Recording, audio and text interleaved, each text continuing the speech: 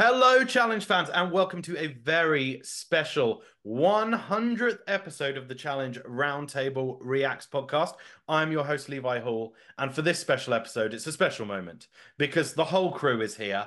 I'm joined by the man who started this whole thing with me just over 3 years ago. He may or may not have watched this week's episode. It's Read This 28. It's George. How are you doing, George?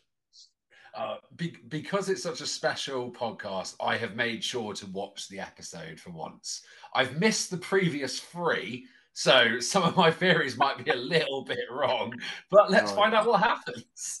And that, my friends, is classic George. Also here, we have got the USA invasion, as we are joined by brianarbatti.medium.com and our lovely reality TV of America genius, the lovely Lauren. How are you doing, Brian and Lauren?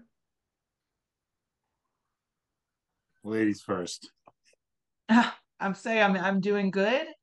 I was just thinking Happy New Year. It's 2024. I'm right back into scheduling work meetings around the recording of this podcast. So not too much has changed. Shout out to Lauren's boss. The wheels of capitalism keep on turning, baby. I'm good as well. Can I say, so to honor, it's the, I don't know, you didn't even, did you say that it's the 100th episode yet? Yes, I said a special 100th episode. No, I don't pay attention when you start talking. The my favorite, I want to shout out the first episode you guys ever did. It's the reason that I got hooked on this show in the first place back when I was just a mere listener. You asked George, it was the moment I knew I would like it. You asked George, sincerely, you said, who on the cast would you like to have seen get hit with a shoe? It was after the CT West thing. And George, got real, George, earnest in only the way that George can, where he takes something seriously that everyone else would be like, what? Going, he was like, who would I like to see get hit with a shoe? Well, and he took a deep breath, and I was like, I don't even remember what he said, but I was like, this is great. The fact that he gives a shit about this question is fantastic. So 100 episodes later, here we are. It's pretty cool. And flattering impression, by the way, Brian. You made me sound awesome. George, so in honor of that, George, can you answer who on this cast would you like to see get hit with a shoe? All of them. Line them up. Every 100 episodes, you have to answer who would get hit with a who you'd like to see get hit with a shoe. Line them up. Oh, Michelle. No, you have to say a name. You have to say one. Well, while George thinks about that, I need to.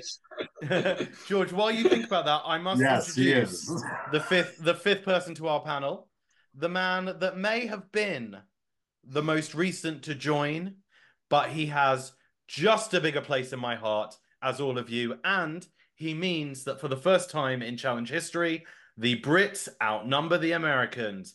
It's only the sport guy. It's Ryan. How you doing, Ryan? Lovely moustache, lovely whatever the fuck that is. I'm very well, thank you. I thought because it's the 100th episode, I would take things very seriously and dress up because, sometimes these occasions need a bit of class. So I thought I would deliver that.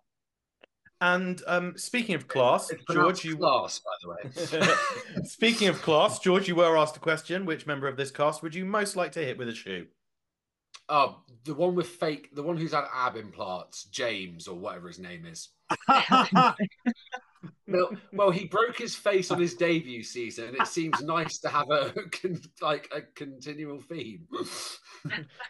And you would re-break the face with the shoe. And Brian has snorted. Happy 100, fantastic. Guys. Fantastic. The guy with the fake abs. George, never change, dude. Just you always be you, man. The fact that he's the British one as well, so it's like the one that maybe George might know from, just general pop culture, I suppose. Also, Ryan, I gotta say, you almost look as cool as New Cool Josh. So that's a high praise. Almost. Yeah. I could see new cool Josh wearing this blazer out in Miami. Hell yeah, I could. Hell yeah. I With like could a see white bandana and like his hair tied up straight. To further the outfit, it does also come with shorts in the same design. Please tell me you're wearing them. I'm not wearing them. No. In which case, please tell me you're wearing nothing down there. Well, you had a to bring it gentleman there. never reveals. Yeah. Well, gentlemen, Ryan, is that quick one and lady, is that from Oppo Suits? It is, yeah. Yeah, I've got 4 of those. Nicely done. and you too can buy a nice suit from Oppo Suits. Going to www. No, I do need to quickly just move on because we are not the only people here today. This is a little surprise for you in the waiting room, gentlemen and lady. We have a challenge legend joining us for our 100th episode. He was on less than 100 minutes of the challenge. Let me just let him in. It is Sean fucking Lineker. No, it's not. I'm really sorry. It's not Sean Lineker. It's just the 5 of us. I knew, like, you could have. I knew that wasn't true, but you could have got us with so many other people. You know. It's the 100th episode, Brian. I've blown my load early with Sean Lineker. Lolo. Yeah, as soon as you said Sean Lineker, I was like, how did you contact him? Didn't he block you? Yeah. No, that's Michelle. Oh, okay. Sean Lineker just replied saying, "Why would you want me on?" I was on one episode. You couldn't get Lolo. I think that's the peak of the podcast. It's him going, "Yeah, but why do you want me on?" but you know what actually happened was the reason that he rejected being on the podcast was based on the length of time we were recording those podcasts back in the day. He actually would have been on the podcast longer than he was on the actual challenge. That is actually quite true. George, do you remember when we did that 4-hour record that I edited down to 2 hours 47 minutes? That was not our finest bit of work. The editing one, the edited one actually sounded quite good. The uncut version of that is fucking awful. I think that's what you should release. My favorite edit in the 100 episodes was still when George, for absolutely no reason, just shouted out his home address. And at that point, I had to learn how to use Final Cut Pro to both blur his mouth and put the beep over it. What was that address, George? Was I challenging someone to a fight? No, you were challenging someone to send beer. Oh, yeah. No one did. And that, my friend, is classic George. Now, we have got a big episode, a jam-packed episode for you today. As it's our 100th episode, we will be talking about the most recent episode of the challenge. And hopefully Brian has prepared some whimsical history about the podcast because I haven't. Production value died after season 2. So I didn't do shit. Yeah, but Brian, you can get off the top of your head. You talking about the podcast or the challenge? Oh, definitely the podcast. Dude, we used to put clips in. I remember there was one season. Do you remember when we did the Redditor's Corner? Used to do that. Yeah, when we did Redditor's Corner, I used to bring a phone in, and then we used to project it on the phone, and I'd scroll up on the phone. Yeah, that shit was sick. Where's that? The irony of that was we didn't even release it as a video. I just used to send it to Brian and George. It was just COVID. Like that's what I mean. Like that's the you there's like life now. You know what I mean? Like that's what it is. True. Yeah. Well, do you know where else there's life? At the Challenger's house, because they return from the elimination, and James says he wants to get to the final with Mariah and his fake abs. George, since you've not been on for a while, do you think that James can win a final after how he did in his elimination? Unless it's the first. I was going to say unless it's the bar exam, but even that I think he would struggle. But no, his cardio's like absolutely shot. It was. I mean, actually, unless. No, there's no one left in the house who he's probably got better cardio than. So it would take an absolute miracle for that to work. I mean, I'm going to go out on a limb and say I could beat him in a 5K. No. Ooh, that's quite a claim. Yeah. Well, I mean, he died after 20 minutes of running to count some puzzle pieces. But anyway, Raven is talking to Mariah, James, and Zara, or Zaza, or whatever we're going to call her, about how good she feels about beating a champ. But she feels betrayed by James and Mariah saying her name.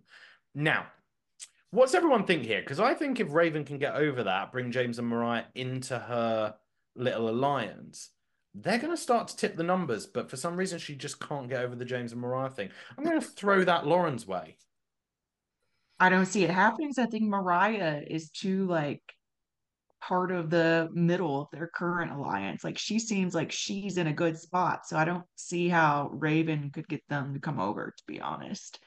I did think that Raven did a good job of, not acting angry, but keeping like pretty calm. And I think she even had a confessional where she said she was making a point to do that. So I think it's good she's keeping the option open, but I don't see her being successful pulling those two over.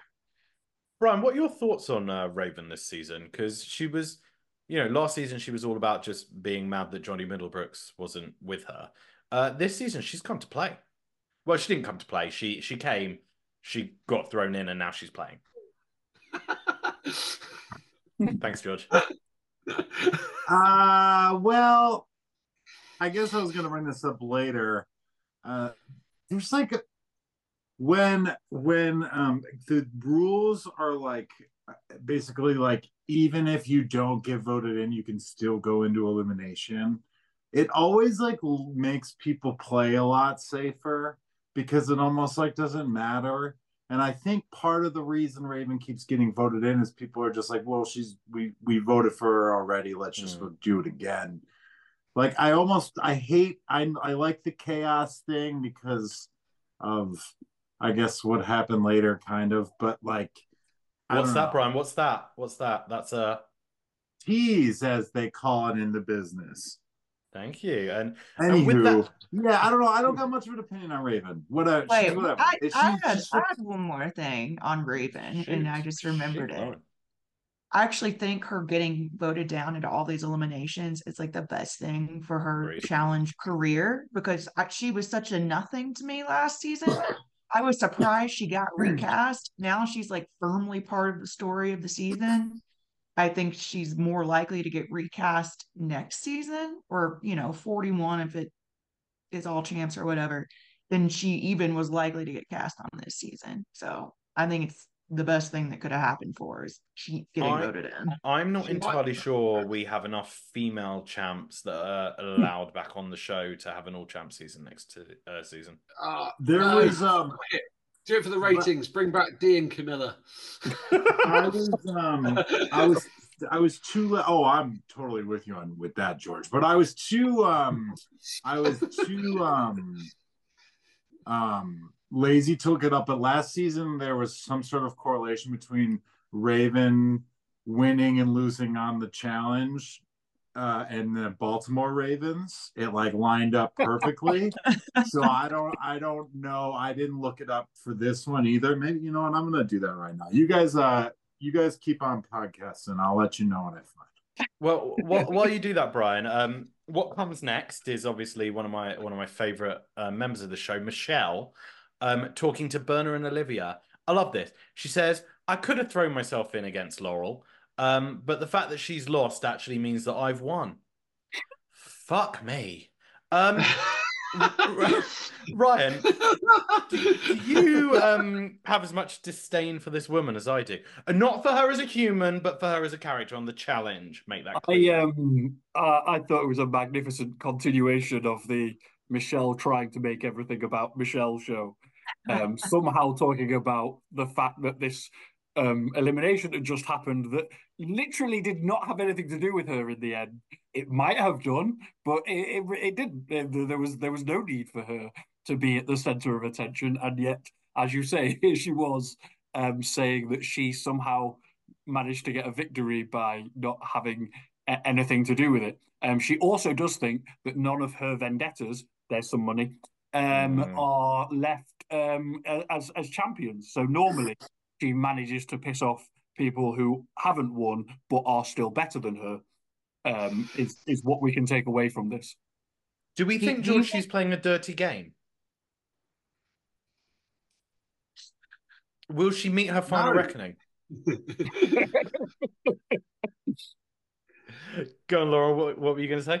I was going to say, do you think like producers are helping her out with these lines? Like, I think producers are helping her out with casting. I can't believe we got a Vendetta's name drop in like the first minute of the episode. It was like, you got to be kidding me already.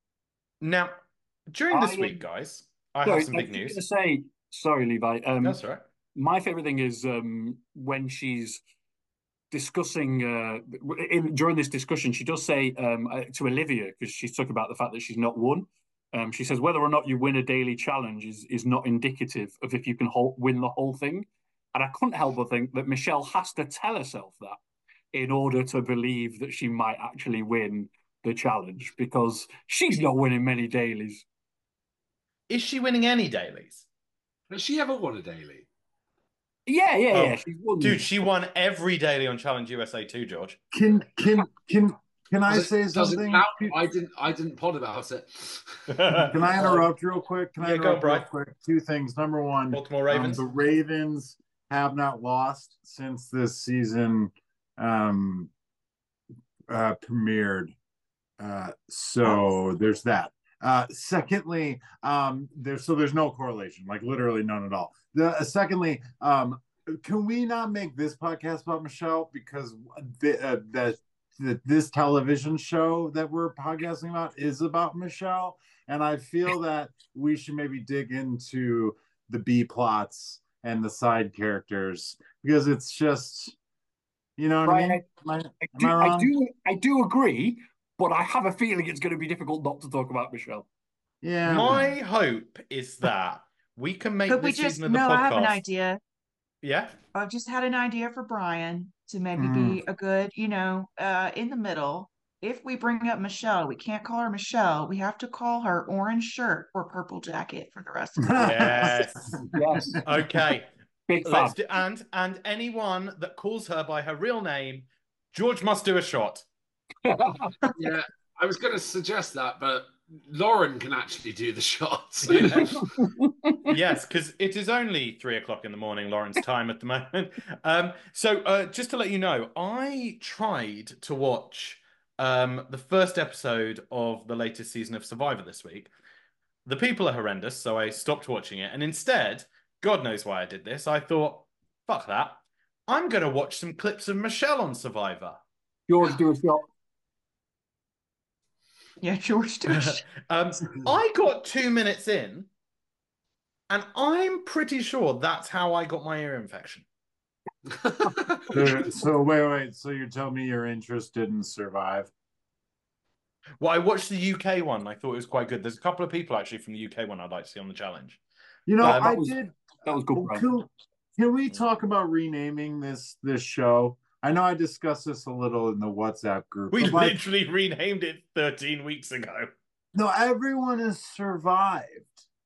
Like, I don't think Survivor should be, like, the point of surviving doesn't seem to be that difficult in this environment, considering that everyone's done it. Yeah. Not dead, but still on the island. Be, can these people survive? That's what naming this show Survivor implies. But literally, no one's ever died, right? Has anyone ever died? Yeah, the name Survivor suggests that it's quite, there's one, but they're all, That should be the show, actually, though, is that it should only be one person living. However, in this scenario, Orange Shirt won, so they would still exist. Yeah, but she was the least deserving winner. So anyway, while she's talking to Berna and Olivia all about how she beat Laurel, Olivia says she wants to get into the winner's mindset. She feels like she needs to prove herself beyond her and Horacio. And she has self-doubt. Should Olivia have self-doubt? Because based on her performances this season, George, the answer is yes. Did we curse her by by begging her to come on our podcast? Do you remember interviewing her? Absolutely not. I don't know whether I'm more annoyed with Horacio for this as well, though. Brian's seething. No, because he's just not. But like, so He loves Horacio. Okay, Olivia seems to be a bit paranoid about other people coming for her at the moment, which is kind of fair. She was a bit of a big name after her rookie season, maybe undeservedly. But I also think she's the kind of person in this game who needs a lot of support. And Horacio was the one person who, wow, Brian looks really pissed off with me. No, Horacio, so I'm not. I promise. I'm sorry. I don't. Maybe I He doesn't like to hear negativity about his man. But Horacio didn't even tell her that he was coming on this season, right? According to her narrative, yes. Yeah. Okay, but does that mean that he said he wasn't coming on, or did they just not happen to talk about it until he got? Well, they are ride or dies, Brian. I assume they talk weekly. George, I need to ask you this. I think it's strange if true. So I've got I was thinking I've written it down slightly later, but I'll bring it up now. It's the same idea. There's obvious. I think I've mentioned this before. There's a trope in like rom-coms where it's like the rom-com isn't that good really in theory if the whole situation could have been explained by them just having a conversation, whether you believe it or not, or whatever. It seems to me in this episode that Olivia is willing to complain about her relationship with Horacio and the fact that they don't talk anymore to everybody else but Horacio. And maybe, just maybe, if she spoke to him rather than bitching about it to everyone, he might have a conversation with her. Well, can I That's the most sensible thing I've ever seen. That's the most sensible thing I've ever seen a man in a bright purple palm tree jacket say to me, right? Can I piggyback off of that? There is one thing, though, about this whole Olivia conversation, and then the next part, and then the part after that I'll bring up later. But I'll piggyback off of that. So she's saying, like, okay, Horacio we don't talk anymore, or whatever, blah, blah, blah.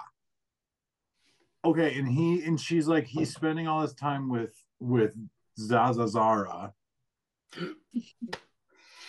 Now, okay, Olivia's saying that in a couple confessionals is pretty meaningless, but then like Zazazara bringing it up later, like why? What does that like mean that Olivia like can't like talk to her? Like I'm so confused.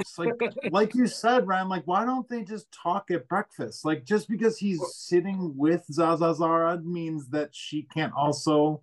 I don't get it. Well, like Olivia doesn't come into breakfast. Olivia doesn't come into breakfast because the only seat available is the one on Bernard's table, and no one wants to sit there. But to Ryan's point, if she wants to talk to him, they live together. But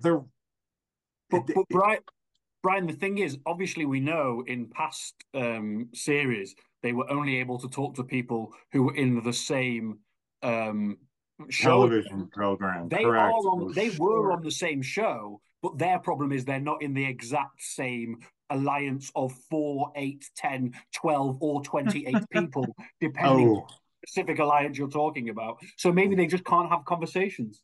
It all comes back to that. Everything we're going to talk about for the next one, I got a couple pages of notes here. Everything comes back to the fact that no one knows who's in what alliance. That everyone is working with everyone. Everything every interaction, all this paranoia between everybody just that's it. It's because everyone's friends trying to be friends with everybody. It's like, I don't know. I got nothing. It's just whatever. Well, I'm going to move us along because otherwise we're going to end up in one of our 4-hour records because there's so much to talk about. 2-part podcast. Sorry. We could do that. 100 and 101, but then I'd have to edit 2 and post 2. So we'll just go with 1. So Kyland talks to Nerys and he senses Nerys has begun to distance herself from the purple shirt, Olivia and Jay. Nerys says she doesn't want to pick sides. Unpick that one for me, Lauren. I'm sorry. I was just sending you a note that you misspoke. It's purple jacket. Do you know what? When it comes to that girl, I don't give a shit. Jesus. But no, I missed your question because I was distracted. That's all right. I'll move on. It was a pretty filler scene. Next morning, Nerys FaceTimes her parents, says that she's been seeing a guy. They're not happy. She tells them he's Latino, and they go, "Oh, it's Horacio!" And at that moment, Brian's heart broke.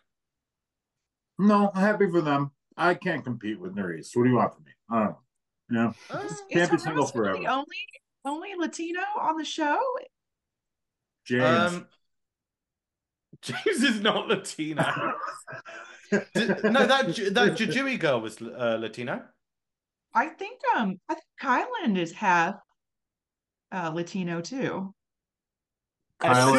Melissa's Latino. Kyland has staked his claim in a lot of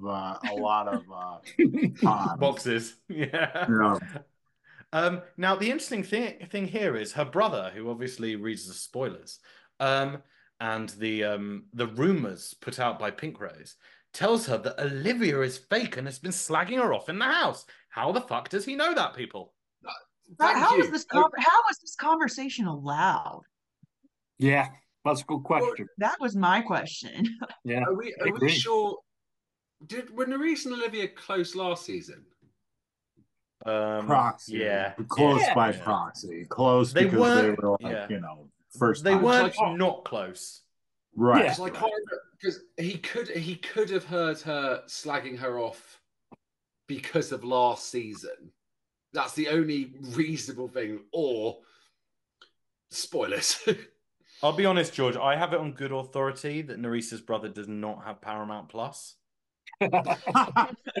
So it's got to be the spoilers. But no, I do agree. I think what Lauren said. How was this conversation allowed to happen? I think there should be a rule. You allow one person that you can FaceTime with, and they have to be an ex-challenger. I've been saying that since they did the first time they did the Johnny West FaceTime. The first, they should have like a phone a friend. Like everyone should have, that should be Wes. When do you know who I would pick? He should be the guy. Everyone should be able to call Wes and like bounce ideas up. I think that would be a great like second half of his life. He could do that for us. He could do that forever. An hour a week. Appearance fees.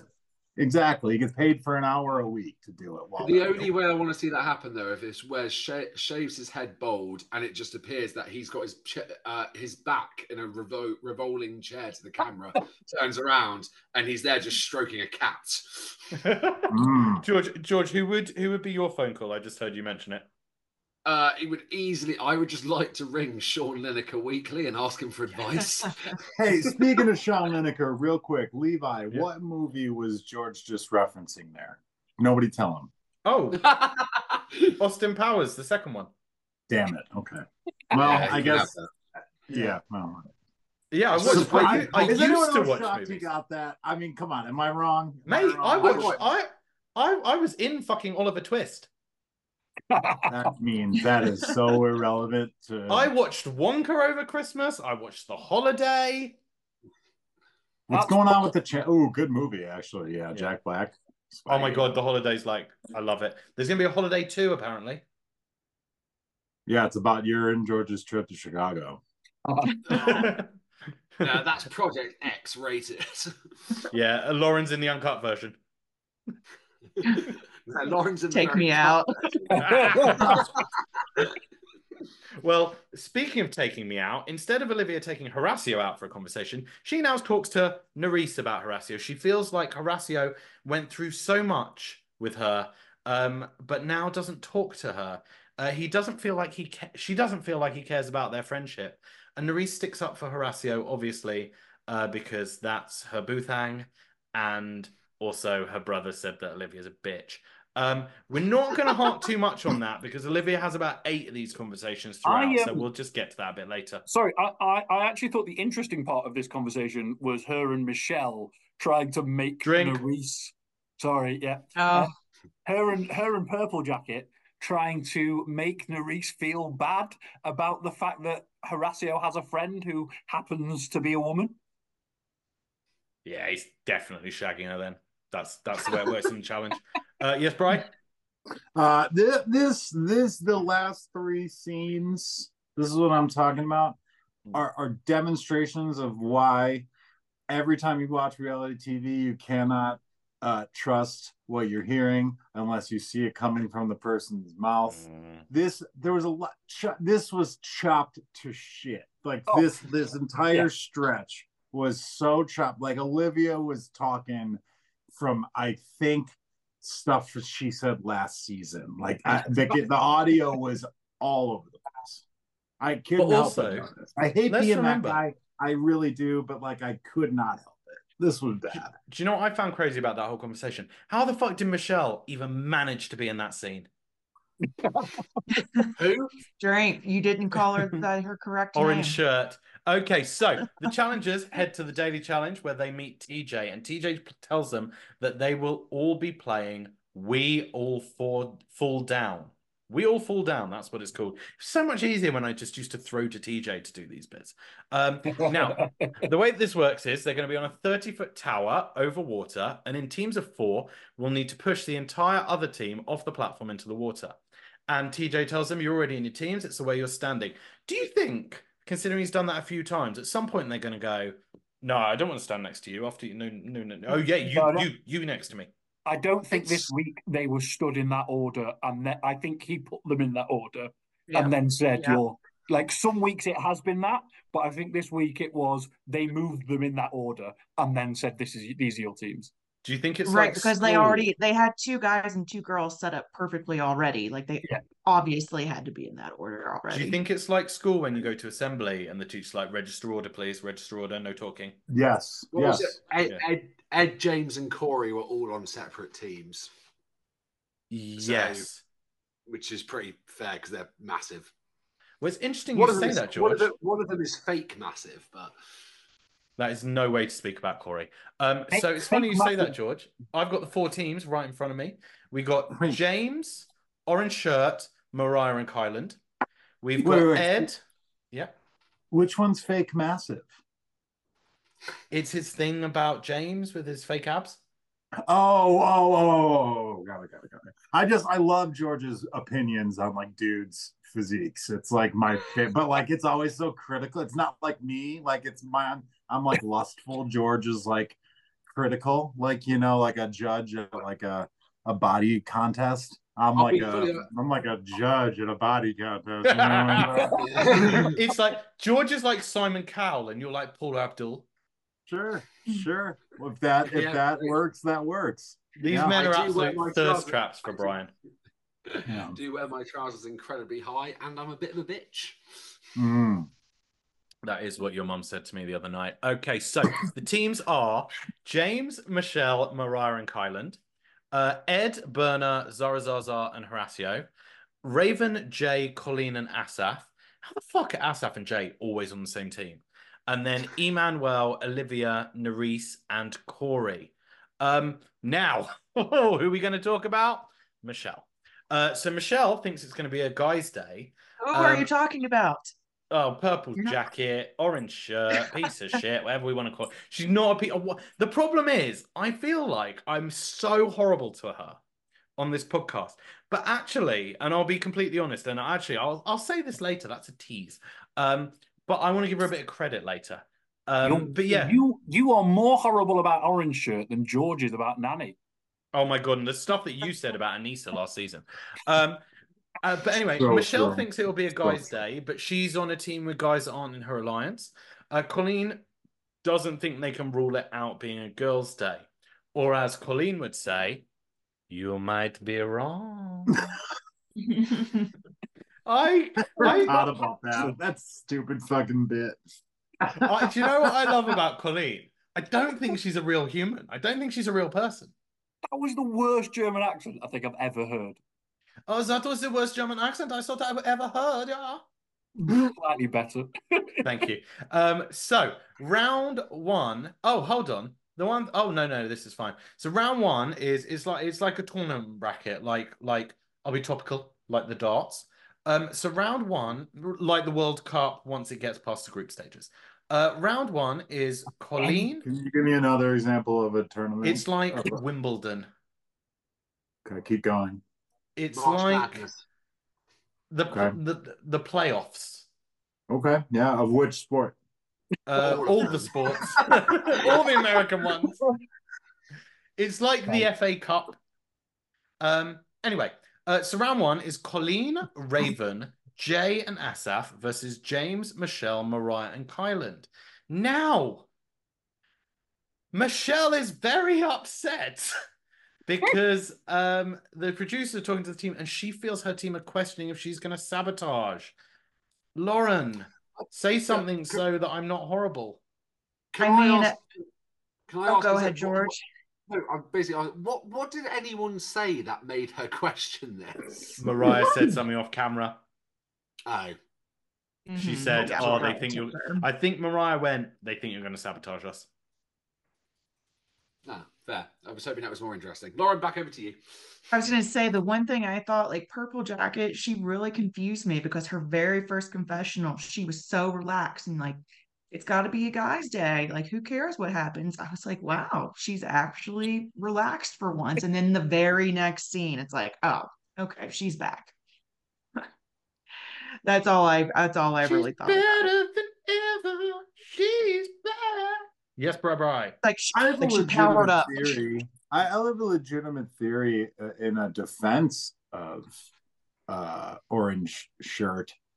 So from what I understand, she basically was home for like a few weeks between last season and this season.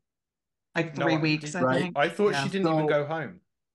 So, well, either way. So, yeah. No, I think I read that she went home for the Taylor Swift concert. Oh, and then fuck off. I hate her even more. So, so if that's the case, then that actually makes this point even greater. Not a break from emotions. Like that's a very high, you know what I mean? That's a high adrenaline, high emotion experience. So it's like she's been on an even higher level than she is normally for a while now. And I think when Laurel showed up and did the whole like pink jacket, whatever thing, like she got like a little shook. And then like now combined with this, and maybe she's afraid of heights or something. Like I think that this show can really like a certain type of person needs to do what Michelle did and just scream to kind of get a little bit of this out of their system. So I don't ever really blame these people for acting foolish like that on these shows, especially when you do something like Michelle did where you go back to back like that. You know, I don't know. Just a little defense of Michelle, since all you guys do is say mean things about my favorite Survivor person. I love Michelle so much. Well, Brian, it's been lovely having you on this podcast. I actually heard that she didn't go home and that MTV flew Taylor Swift out to Croatia to do a private concert for Michelle and her family, who they'd also flown out. Okay, can I ask a genuine question? How much would that cost? How much do you think that would cost? I don't know, but I heard that when they flew Taylor Swift out, she won the elimination, so she got an extra 10 grand. Can you imagine Taylor Swift in an elimination against like Lolo? Oh like my god. Pole wrestle? It'd be sick. I would pay so like much Casey. to watch that. Anissa, I'd be like, I deserve to be here against Taylor. I lined up for concert. Anissa's the type of person that would line up for concert tickets for Taylor Swift, and when she gets to the front, there's none left. Listen, Taylor Swift, if you're listening to this, don't be a coward. Challenge Anissa to a pole wrestle right now. Levi, not only would Anissa not get tickets, but the person in front of her would be Casey, and Casey would get the last ticket. No.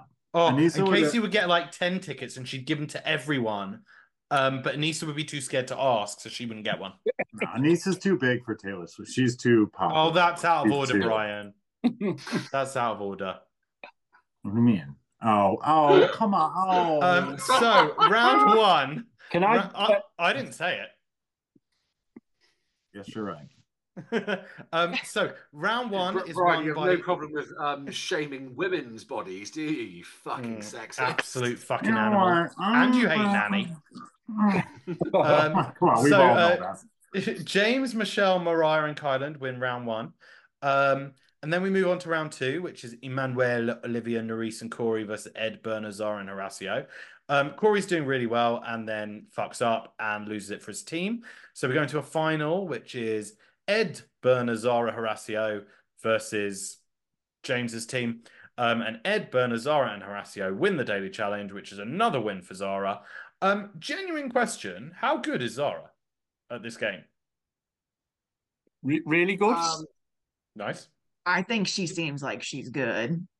She also is giving Berna a run for her money in the super duper short contest they seem to have going on between one another. Like, what is happening? I heard that's saving money on the fabric budget. Like, what are we doing? What? George, say it again because I think you got talked over, and I thought that was quite funny. Oh, I hope that's an unofficial elimination going on throughout the entire season. It gets to the end, it's like, well, Zara and Berna, only one of you can make the final, and by average, your shorts were smaller. That's how the purge is working this season. That would be such a great twist. That's such a good idea, George. Actually, you just stumbled upon an incredible idea. Like stuff they've been tallying throughout the season that it matters, and they tell us at the beginning of the show. They don't tell them, though. Ooh, now we're cooking with gas now. Levi, turn this off. We're giving away free shit. We gotta. Brian, I will say that at least Zara hasn't made any bizarre excuses for wearing a lack of clothing. She probably just likes it. Whereas, Berna has to tell us that she was in the circus and she's a break dancer. And that's diversity. That's the reason for wearing a lack of clothes. Maybe Zaza's are break dances too. That's true. I didn't think about that. Yeah, we haven't heard from her yet. Ryan, I just want to say I'm very disappointed you didn't say any bizarre reasons. Nice. Yeah, I'm very sorry. I was just going to say I think Ed was definitely the highlight, as he often is, but he was the highlight of this daily. He's a bit of a silent assassin, I think, Ed. Despite how loud he is. It's not silent. Do you not think if I was going to buy steroids, dumb jock action figure, and you pulled a string on his back and it would sprout out words, that would be Ed. Ed is a toy. He called Corey, and I can't remember who the other person on Corey's team was, the male. I have it written down. It's too far up.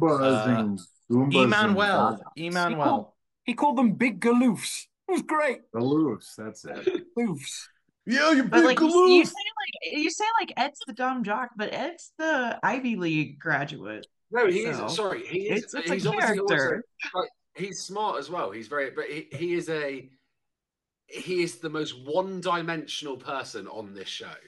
I also think he'd be really fun to hang out with. Is that actually probably the only one who generally is quite fun? He's the opposite of Berna. He's the fun hanger. Yeah. He also brought his mom onto his first reality show, and I think about it every single episode. I was about to say, as we trawl through the archives of 100 episodes, do you remember when his mum DM'd us? Oh yeah. Oh yeah. That was a good moment. Shout out Mama Eason. Shout out. He's basically an intelligent caveman with a freshman's vocabulary. Oh, I like that. That's like you, George, an intelligent caveman with a good vocabulary. Your vocabulary is so good, I didn't know a better word for good. Don't tell my employers. Levi, we need to do some practice pods. Our chemistry is really off. That is because I now have chemistry with another member of your family, and that is your mother. Okay, so now that they have won, TJ tells them that they have to pick one. Oh, it's a woman this week! Ah! They have to pick. Are we at all surprised that team won? No. You know, the one with the 4 people who have done sports their entire life against teams who have never done that at all. I've never been less surprised at a team winning. By done sports their entire life, are we talking like, were they D1 athletes? Did they play in high school? You know how much this means to Americans, you know. Very important to get pointed out as well. So yeah. Now, while we're here, this was a very interesting challenge. Before we get into who they nominated, because there was no running, there was no point A, no point B, and there was absolutely no fucking puzzle. So, Brian, what did you think of this challenge? Against is always better than adjacent every single time. I loved it. It was great. I wish more were like tournament style like this, like, and even show the, I love the showing of the bracket. Like, I almost wish it was 2-on-2 so we could have gotten an even bigger field. And I don't know. It's just the same thing. It's against is all against works almost every time. Jason almost never works, and it wasn't point A to point B, this kind of stuff. It was simple and it was like entertaining to watch. It didn't take a lot of like explaining, like confessionals being like, and now I'm they're not listening to me, I want to do this strategy. It's like, it was very just straightforward, just push, there's something to that, I guess.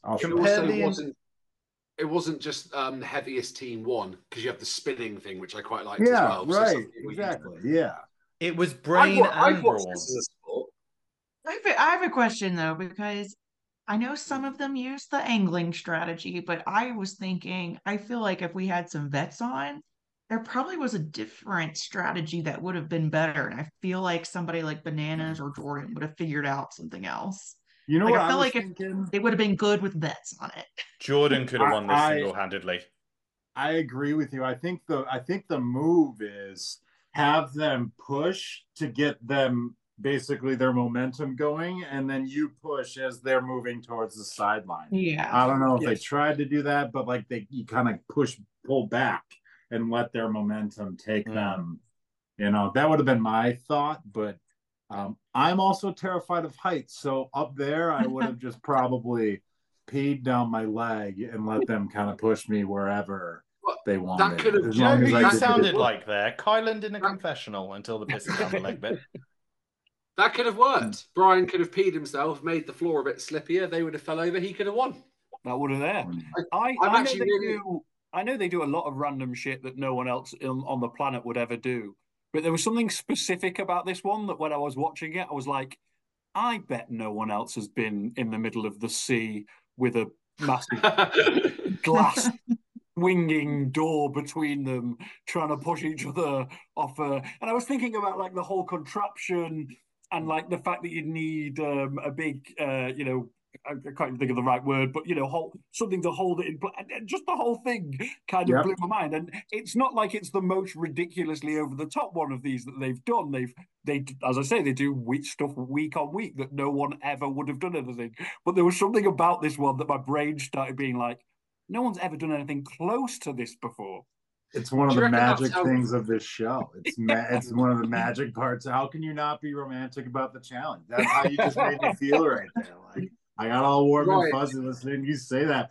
It was like listening to someone talk about like my kid, like that's all grown up. Like, man, that kid is so just great and does stuff. And I'm just like, that's great because you're a new fan, it's just a part of my life. I just feel so proud. That's just great. Happy 100, everyone. Happy 100. Yeah, exactly. Yeah. Ryan, I think you just stumbled on how the conversation between Johnny Bananas and Tom Brady would go, though. It's like, oh, mate, 7 Super Bowls, you're a legend, but I bet you've never pushed someone off a slightly slippery beam while wearing shorts. Fucking loads of people have played American football. There's like 40 people who have done the challenge in the history of the world. Yeah. And one of them, Sean fucking Lineker. Stupid. Happy 100, Sean. Happy 100. What two challenges has he done? He must have done a daily and an elimination, but I can't remember what they were. I remember one where they ran into each other across with the flags, and the elimination was against Idris. What was the elimination? I think it was pole wrestle. Ah, okay, yeah. And at the end, Idris came out with the the line that all UK challengers use when they win an elimination. Are you not entertained? Can we not talk about Sean Lineker anymore? God damn it, dude. That was partially my fault. So I'm sorry, listeners. All 20 of you. It's Sean Lineker's 100th podcast as well, all right? So this discussion of who they are going to be sending in becomes very political because a lot of I want to protect this person. I'm not saying you can't say that. You can't say that. But in the end, everyone overrules Berna and votes in Colleen. And Berna's not happy. She doesn't feel listened to. She doesn't feel she's allowed to protect her girl. Colleen feels blindsided, but she tells TJ she will compete. What did we think of this discussion, Lauren? What do we think of the fact no one listens to Berna? I mean, what is there to say? It's Berna. I mean, I wouldn't listen to Berna if I were there either, because half the stuff that comes out of her mouth doesn't make sense. Bit harsh. And to me, it's like Berna's going to be upset no matter which way this goes. She will find a way to be upset. Bingo. So let's just make her upset. Berna gets upset the moment she wakes up. Oh, can you imagine trying to if there was a group of people trying to choose pizza toppings and Berna was involved? Could you just the hell that would be? Or trying to she'd be like, why can I not save my pizza topping? Right. It's why is she from the southern states of America? Why can't I save my pizza topping? Hey. Yeah. I assume she does wake up upset every morning because she has to. Every morning she's reminded that she's not in a room with Michelle, and as we know, that's where she would like to be. So that's her queen, as she said. That is. I mean, it's Orange Shirt. Apologies. Who refers to herself as a queen bee in not too far distant. She sure did, didn't she? She did, and she referred to everybody else as the worker bees. Oh, that made me sick. I just wrote "fuck off." I was like, that statement is going to come bite her in the ass multiple times. If I had to pick one German reality TV star to hang out with, it would be Colleen, because Colleen is talking with Emmanuel and Asaf, and I wish I was there. It would be Nam, but I'm trying to segue. Okay. And she has a coded diagram where basically saying where everyone's alliances are at. Now I have it in front of me.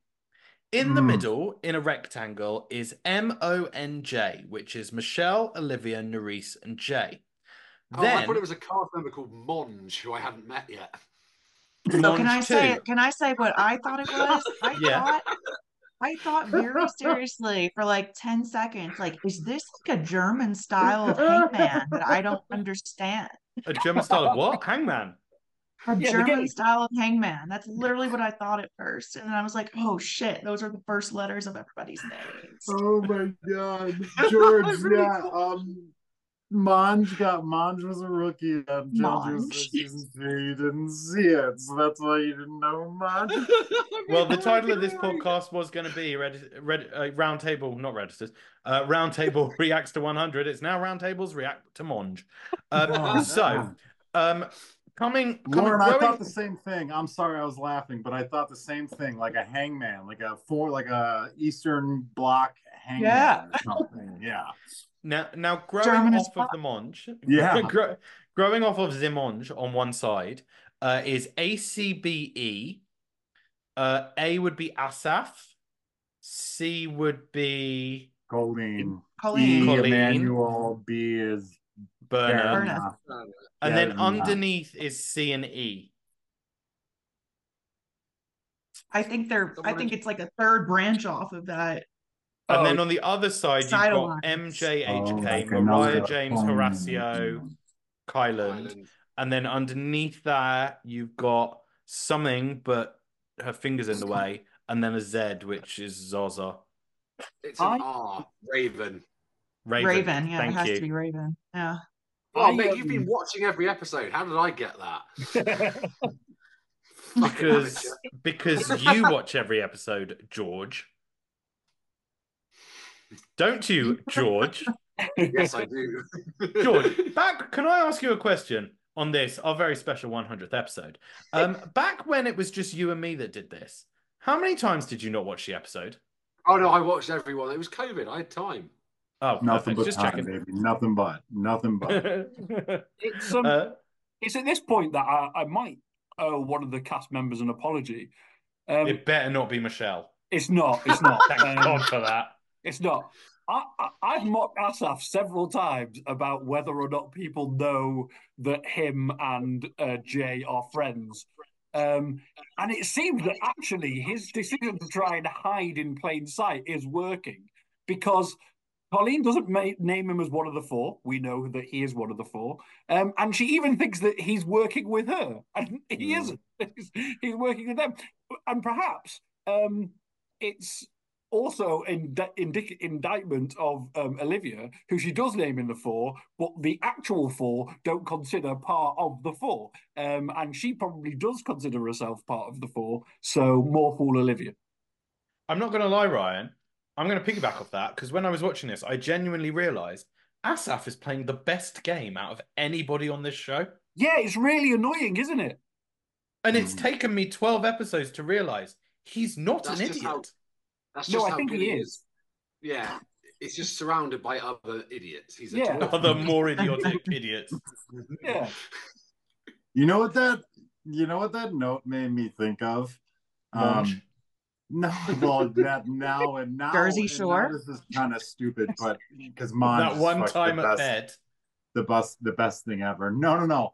So like, you know how it made me think of like, so in like, if like an apocalyptic event happened like later that night, you know, and like 20 years passed and somebody was exploring and they like came across that like sheet of paper. Imagine what they'd think. Like they'd be like, this must be like some secret code. It's like episode 1 of some post-apocalyptic TV show. And then they find a room with like a camera, like at the confessional room, you know, and then they find the production room, but it's like the child of a survivor. So they don't even know what reality TV is. And they're just like, what the fuck is this place?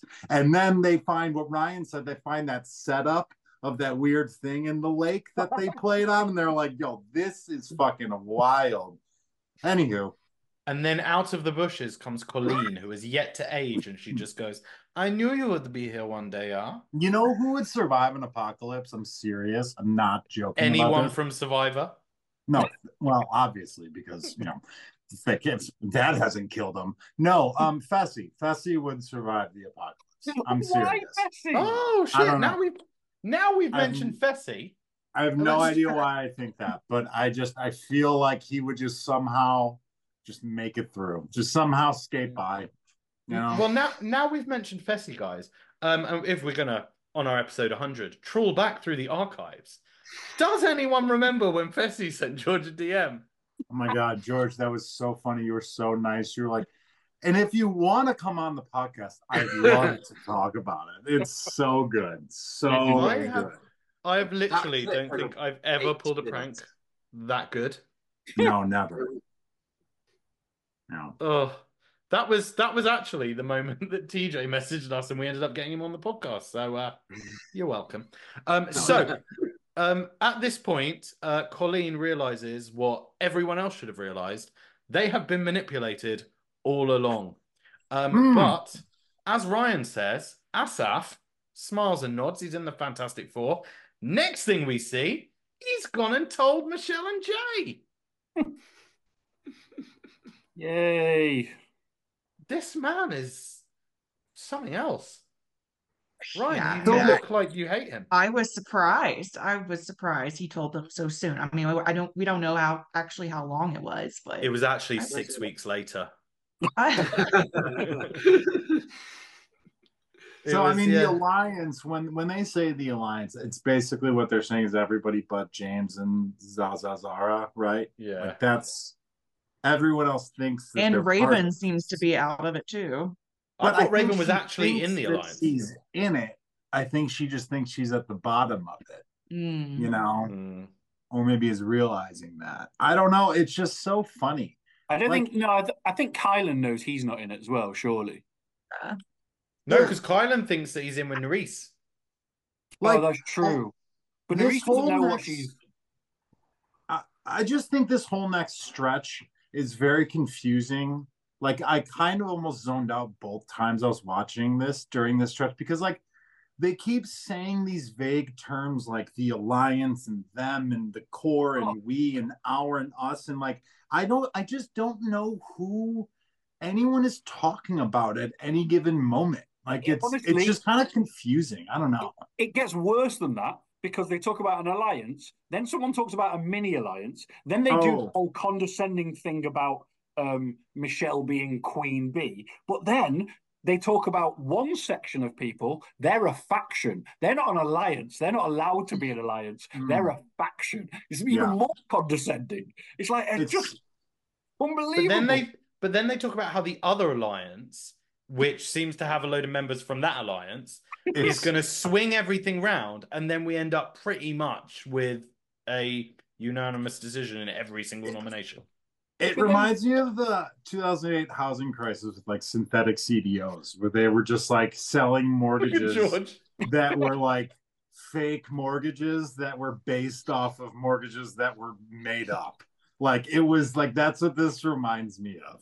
I wrote down, speaking of that, every time Jay says mini alliance, somewhere in the world a small child loses their grip on a balloon string and they sob as it floats up into the sky and gets hit by an airplane.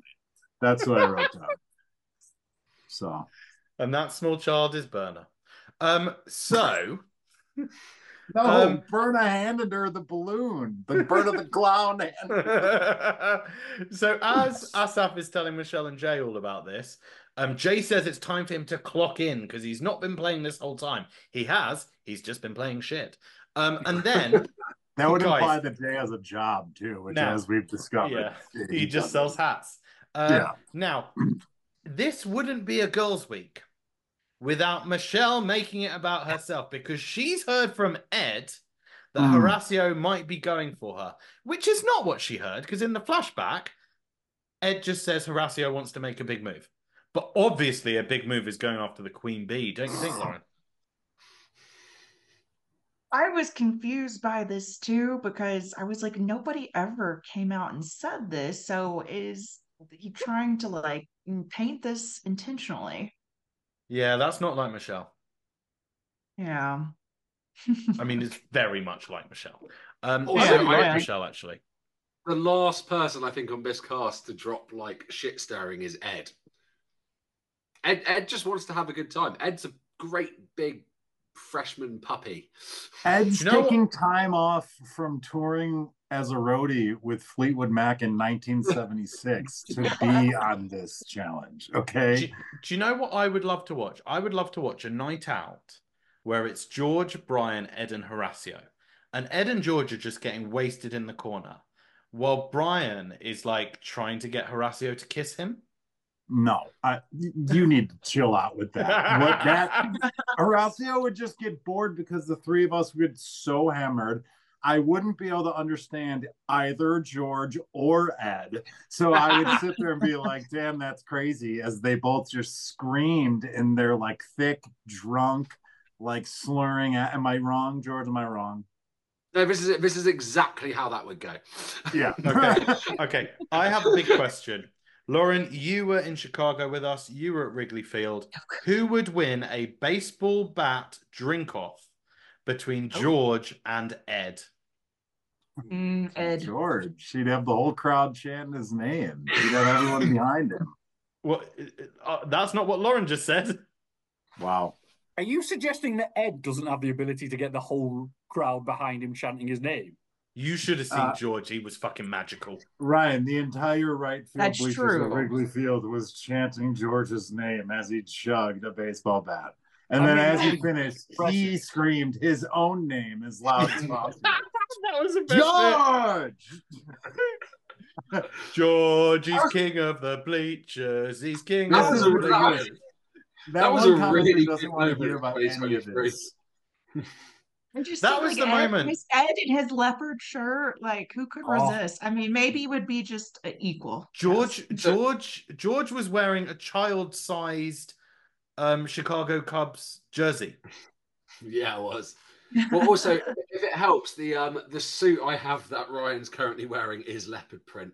So I think I've just been the classier version of Ed's. I take it back then. George, it might be George. George, put it on and then take it off. George's behavior in the bleachers at Wrigley Field was the moment that I realized I wanted him in my life forever. Oh, that's really lovely. And that is why it was the end of the trip. It took a while. I was going to say, is it that lovely? I'm pretty great. Is that what? Wait, didn't the guy that George got on the back of his shirt end up hitting a home run that game too? He did. Yeah, no, actually, what happened was that guy realized he wasn't that good and got George on the back of his shirt and then hit the home run. George was a fucking walking home run in that bloody field. I was not walking by the end of it. I was falling with style. I was so proud that day to call you my stepson. So the next morning, here we go again. Olivia is upset that Horacio doesn't talk to her, and now she's found someone else to talk to about it.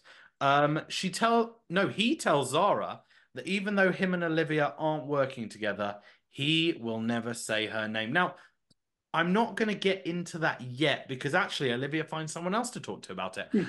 Colleen speaks to Jay and Corey and says she would rather say Mariah instead of Raven.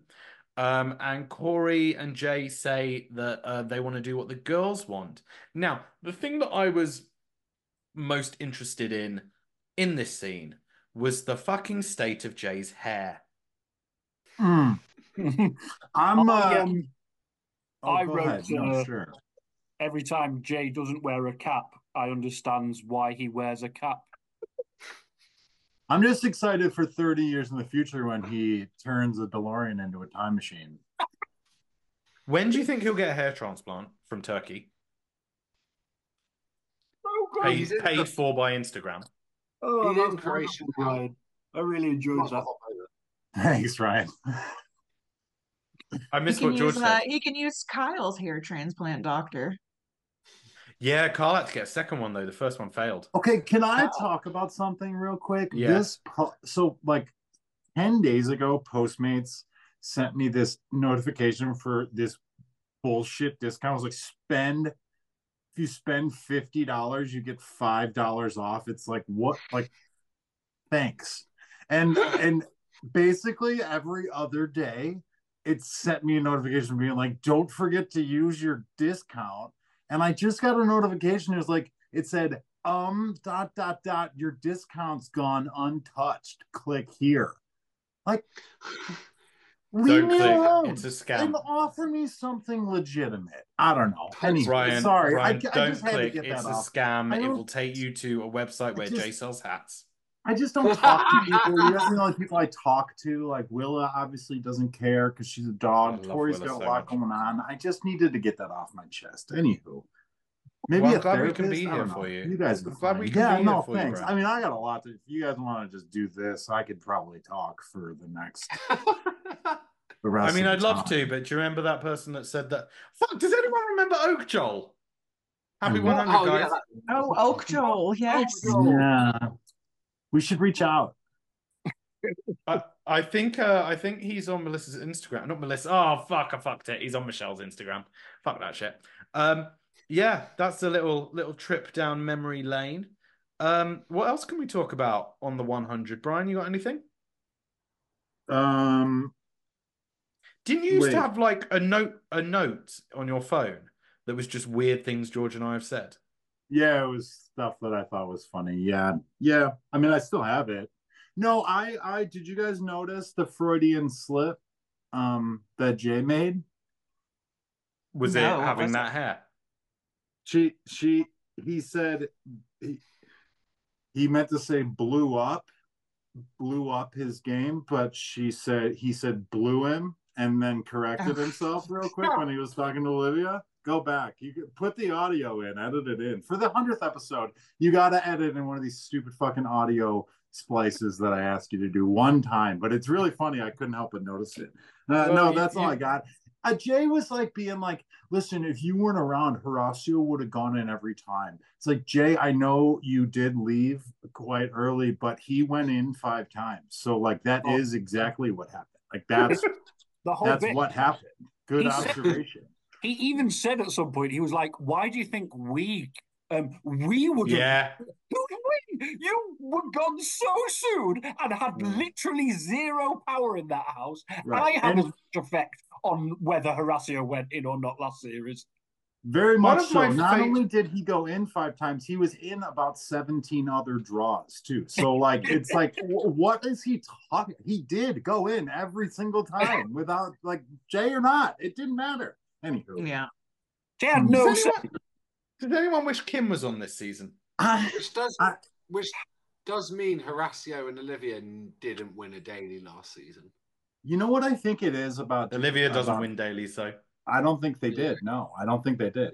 You know what it is about Jay with me that bothers me. So there's a type of person on reality TV who acts like Jay, who is like kind of doing it on purpose. Like kind of just like saying stuff and just being part of the bit almost, you know, like in on it, like winking at you as they're like saying stuff like Horacio would have gone in every time. Early Devin was a little like that, you know. Trying a little too hard. Jay's not winking, I don't think. No, you know what I mean? Jay believes his shit does not stink. Yeah, well, yeah. I mean, right? Am I wrong? Do you guys feel that same thing about him? Like he's not, there's no bit, there's no comment, there's no self awareness. Yeah, or self-referentialism. Like, no, there's no, you know, it's like not it kind of bothers me. It bums me out. That he's like, I picture Jay as like the type, if you looked at all the people he's following on Instagram, it's all like Instagram bikini models. Yeah, I bet he follows no men except for Asaf. So is he just like holding on? Like, how old is Jay? Do we know? Not for like looking at his hair. 63. If he's living, well, I don't know. Definitely his 30s. I'm gonna look it up. I'm somewhere. I would say 35, like around. I'd say 30. I think he's like 28. I think he's younger than you think. I was gonna go 38. If he's George, 38, no, I reckon he's 34. He's 34. Oh! Hands up if you're older than Jay. I mean, I'm the same age. I just don't have.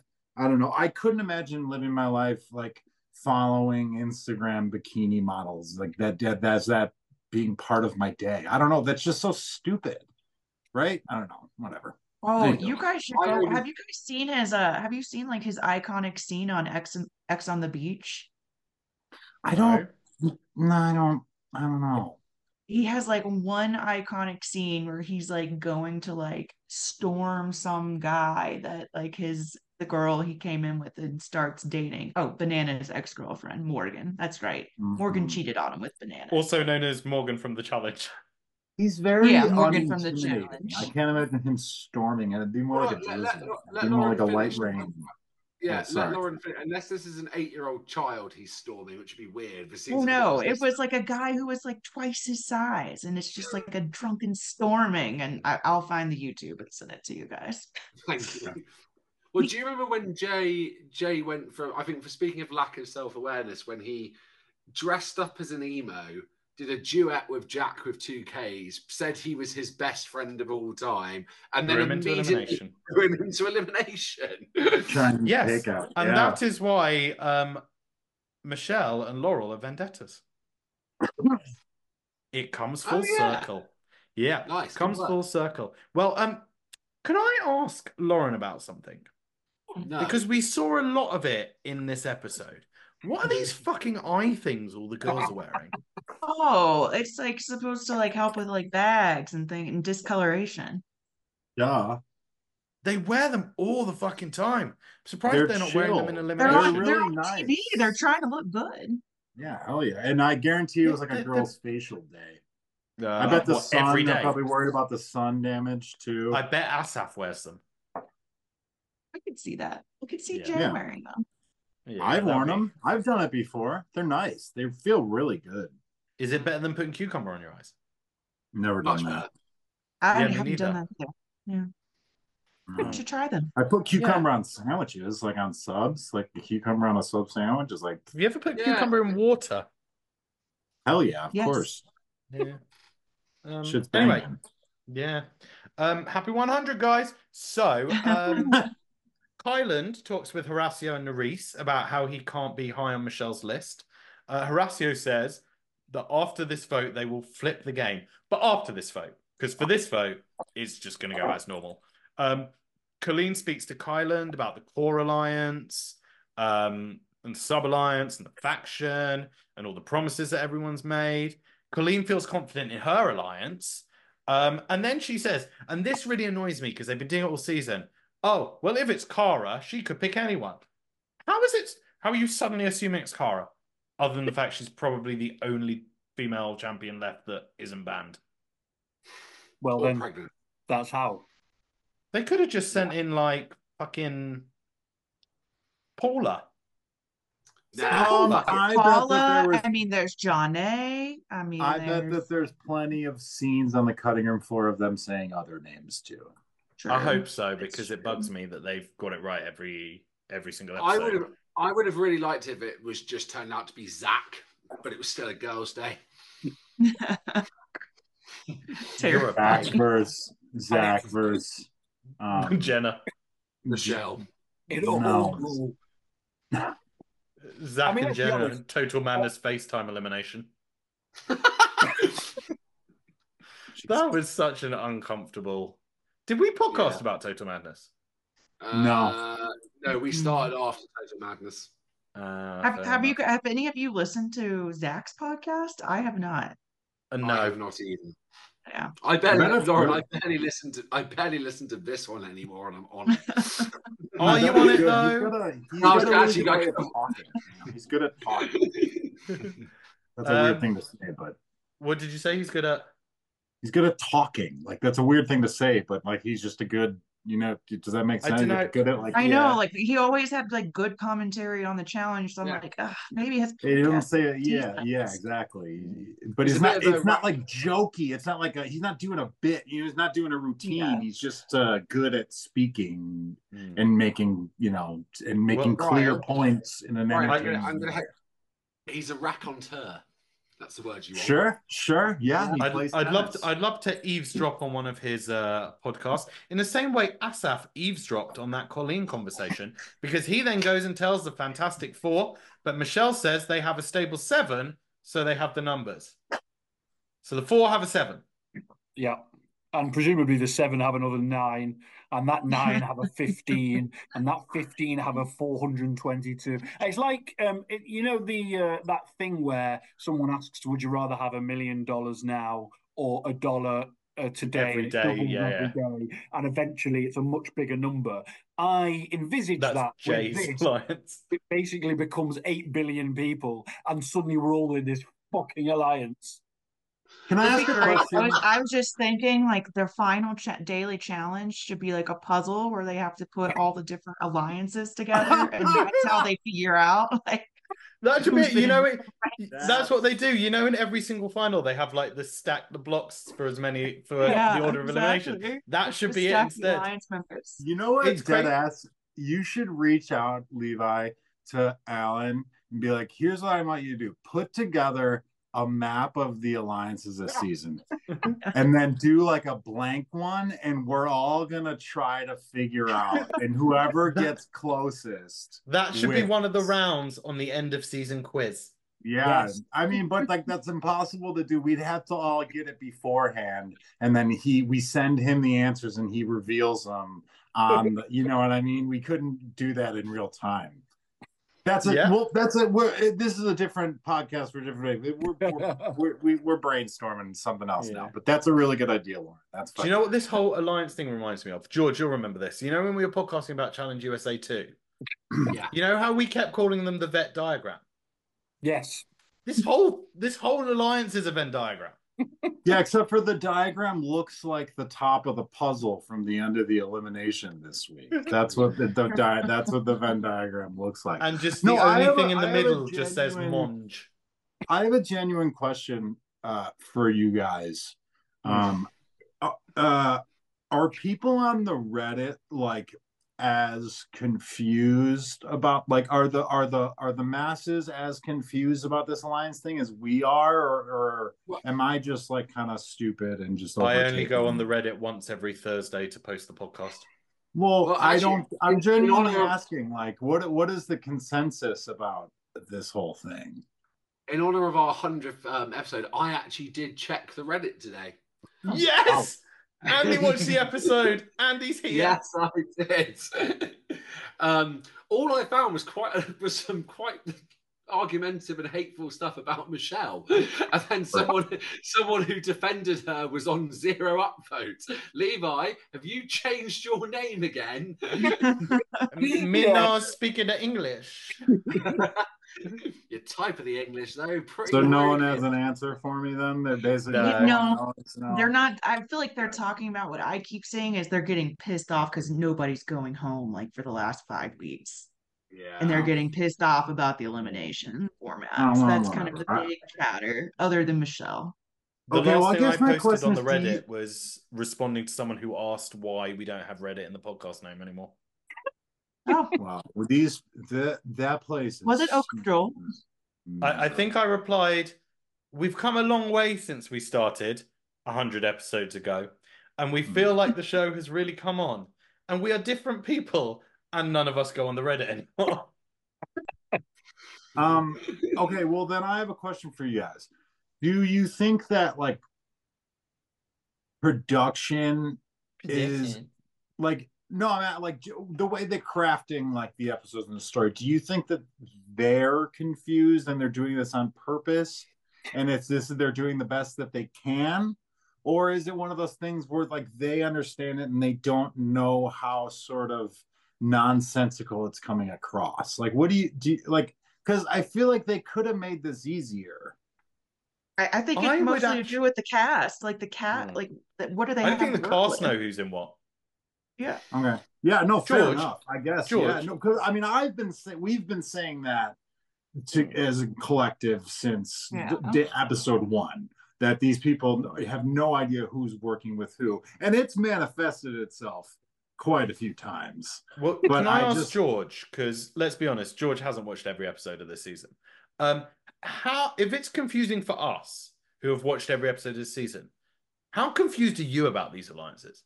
I bet he hasn't thought that hard about it. Can't remember the last time. Am I right?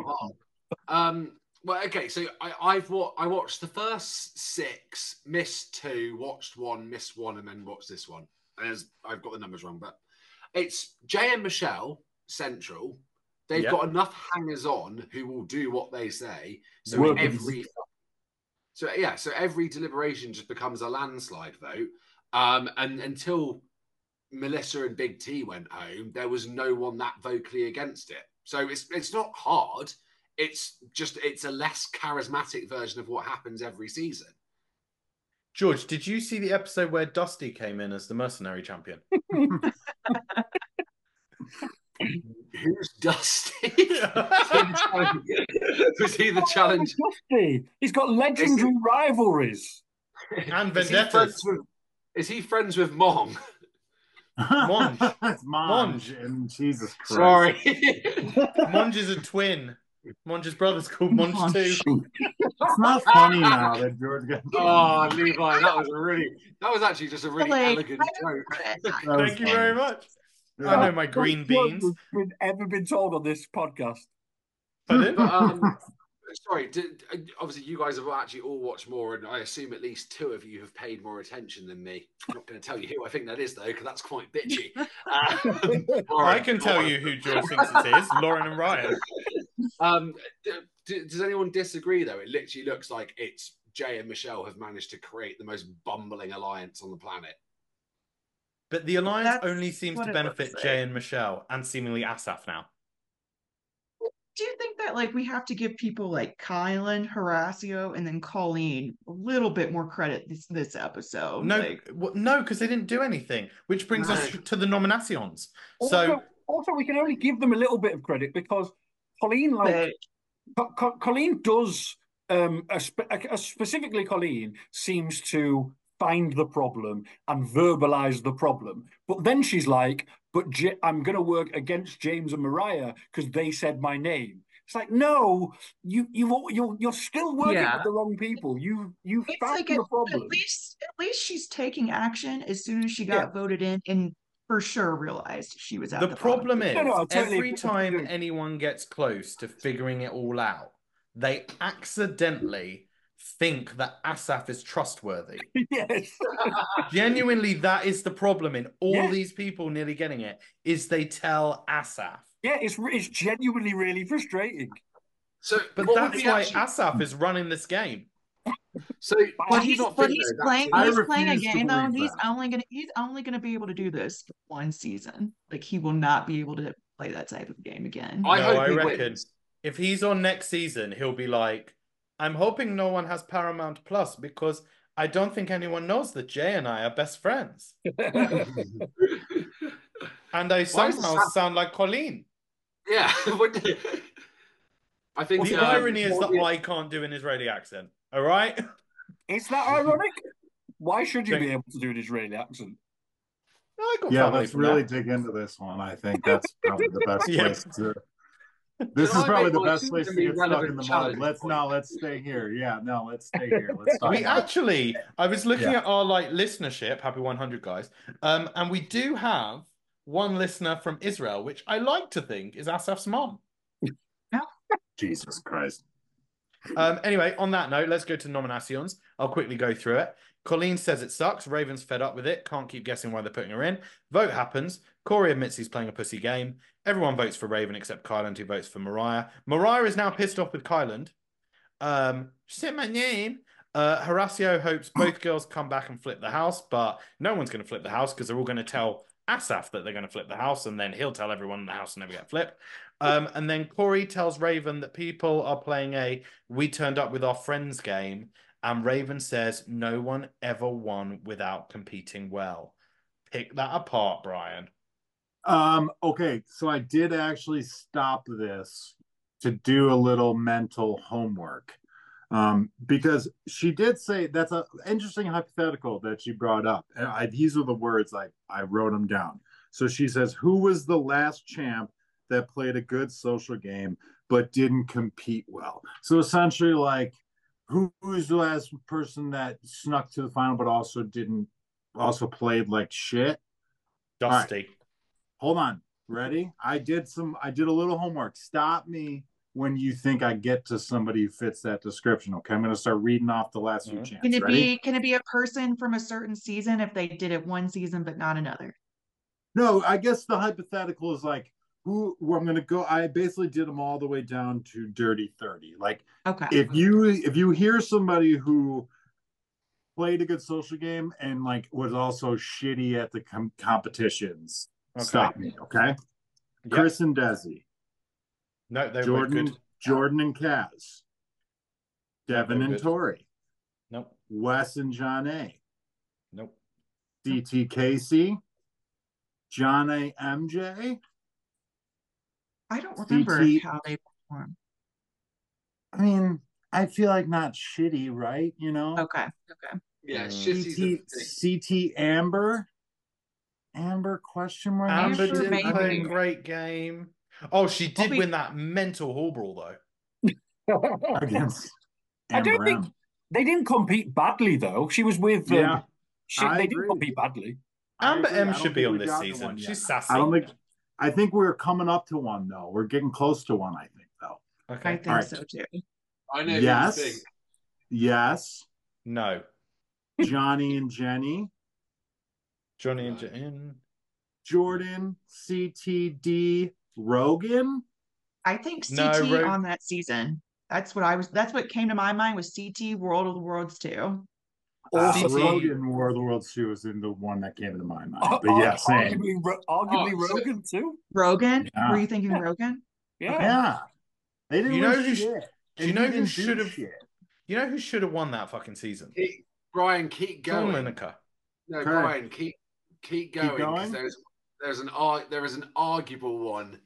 All right, potentially Ashley and Hunter. Ashley and Hunter. Is Ashley and Hunter? Because they literally turned up 2 weeks before the final. True. They didn't. They didn't. They turned up 2 weeks in. I'm tired of that fucking lie. Yeah. Played a great social game. They didn't do. But they didn't win shit. They didn't win any dailies. And they kind of like competed on like shit in the final weirdly. Like it's almost like did they even win? You know what I mean? Who like, did they beat to get into the game? Devin and Faith and Angela. In a wall punching contest. All right, so there you go. And then it's Cara and then Jordan and Camilla, and I didn't go any further than that. But like she's not wrong. Essentially, what the exercise says is she's right. Yeah. And out of interest, is it true that the Baltimore Ravens can't win a game without playing well either? I guess we'll find out. They're actually really good. So if Raven wins this challenge, they might win the Super Bowl. Let's keep an eye on that. So I want to keep this 100th episode moving, but I do want to just say a couple of things. Actually, for the first time in both the seasons he's been on, quite like the fact that Corey was like, I'm playing a pussy game. What can I say? Because it's difficult to play as the only guy left from 12 Dates of Christmas, you know. Yeah. No one talks to him. Has anyone tried watching that yet, Lauren? Nope. Lauren, if I give you like, I don't know, $10, will you watch one episode? Yes. Sweet. What the fuck? I'll watch the whole season for one. I won't do that actually. No, Brian, ask for 50 so you can get your Postmates discount. $5 off, baby. Yeah, that I really need to give you $45. Brian, that link they keep sending you is just a link to Jay's OnlyFans. There's no way that costs $50. No, that's way. He calls it Jonely fans. Nice. Was that nice? That was shit. Jay's OnlyFans. It's not pay as you go, it's Jay as you go. There we go. Speaking of going, the challengers go to the arena to meet TJ. Do they tell TJ who's in elimination? Because when Raven turned up, he was like, what? He's done this quite a few times this season, particularly, where he's like, I get why you're here, but why are you here? Or why are you here again? It's like it's the game, TJ. That's how it works. But he's not that observant because he thought Brian was George. He called him George 3 times on the podcast. I had to edit it out. Honestly, I've been compared to way worse in my life. I will take that. And at the end, he said, I love chatting to you Brits. Yeah. Well. But yeah, shout out Brexit or whatever. Are we anti-Brexit? No, don't shout out Brexit. Oh, no, God, we're anti-Boo. Brexit sucks. Boo. Thank you. Yeah. So yeah, he can't believe Raven's back, but as it goes, to be the champ, you've got to beat the champ. Woo! And he introduces the champ, and it is the returning Cara Maria, who, are you ready for this? Returns to an episode of the challenge after 1,484 days. Is that technically true? She returns to an episode, but is that technically true? Yeah, episode being broadcast. She returns to the broadcast of an episode of the challenge after 1,484 days, and that is from @ChallengeStats on Instagram. You know what's interesting about that stat is like, this is obviously not real numbers, but by the end of World of Worlds 2, it had felt like she had been in my life for that many days straight. You know what I mean? Like, do you notice that she smiled more within the first 10 seconds of her being there than she did the entire World of Worlds, both of them? She was so happy to be there. She looked great. She looked great. She looked so happy to be there. That was like old Cara. She was like the challenge is fun rather than the challenge is like a stressful part of my life that I'm doing because I don't know I'm lost as a person, you know. She always seems so happy to not be around Kyle Christie. Oh, I wish Kyle was there. I love Kyle, but I feel like he was the downfall of her as a human being. I would say it wasn't him. I'd say it was who she chose to rebound with. Would you like to know the date? Do you want to know the date? The long rebound. Do you want to know the date of her last broadcast elimination? No, because it's going to bum me out. It's going to make me sad. Levi, before you do that, the world has legitimately gone to shit since Cara was last on the challenge. Can we keep her on? Oh, shit, Good point. Like, I missed her during COVID. I would like to know the last time she was in elimination and what it was. And thank you, Ryan. The last time she was in elimination, broadcast, not filmed. Can we guess? Yes. I want the month, the date, and the year. Oh, can I go with the season? I don't have a guess about time. Can I guess what episode it was? Yeah. I'm gonna guess like 2016. No, 2018. It was a bit later than that. 2018, yeah. Oh, okay. Oh, nice. Then never mind. October the 16th, 2018. Final reckoning against Shane and Nelson. No, against Kyle and Brad. Versus Cam and Kaylee. Oh, fuck, it was in that episode. In a redemption, that's the ticket. Yeah. Okay, no. But when's the last time non-redemption, though? Non-redemption is the exact same episode where she lost to Nelson and Shane and Meet Me Halfway with of course, yes. Yeah. But so for the woman that said the arena is her home, she has not been in the arena for over 5 years. Last time she was in the arena, mortgage rates were low. I'm pretty sure we didn't know that Prince Andrew was being accused of paedophilia. Am I allowed to say that? Why would you go to that? There is so much. Because it just got released. It just got released. Prince Harry was still in the royal family. COVID hadn't happened. Oh yeah, that one. Yeah. Well, I think we were like 5 prime ministers back. At least. I'm pretty sure Labour were in power at that point. They were not. No. I thought you were going to actually have fun facts about what was going on rather than just like political talk. I know, yeah, you could have been like Lionel. I don't want him now. World champion yet. Okay, what happened in October 2018? Remember, can I say something? Remember that apocalyptic event I was talking about earlier? I wish it would have happened immediately after Carmia called Michelle down, because what happens like next kind of just bummed me out, to be honest with you. Can I give you one more horrendous political thing that happened when Cara Maria was last in elimination? Cara Maria was last in elimination 2 weeks after a US-based journalist and critic of the Saudi Arabian government. Why? Why would you go there? I don't know. I just typed in. We stay here. No, I typed in here. What happened in October 2018. No, I'll tell you what else happened in 2018. Oh fuck, I won't tell you that one. Okay. The last time Cara was in elimination, the Nobel Prize in Physiology or Medicine was awarded to James P. Allison and Tatsuku Honju for their discovery in cancer therapy. Well done to them. A quick question. Also, the last time the Cubs won the division. So what month was that too? October. When in October? 16th. Have you not been listening for the last 7 minutes? I just missed the exact date. So we could. It's all right because you can listen to it all over again on your favorite podcasting platform. I don't know what to say anymore. Let's get into this elimination. So Cara returns. She, as you say, she looks so happy to be there. Her voice has deepened, I've noticed, and she's put on a few more muscles. She went real Boston. No, yes. I thought that too. I was like, she must have been around her family recently, because maybe they flew out Jamie as a just in case, and they were staying in the same hotel.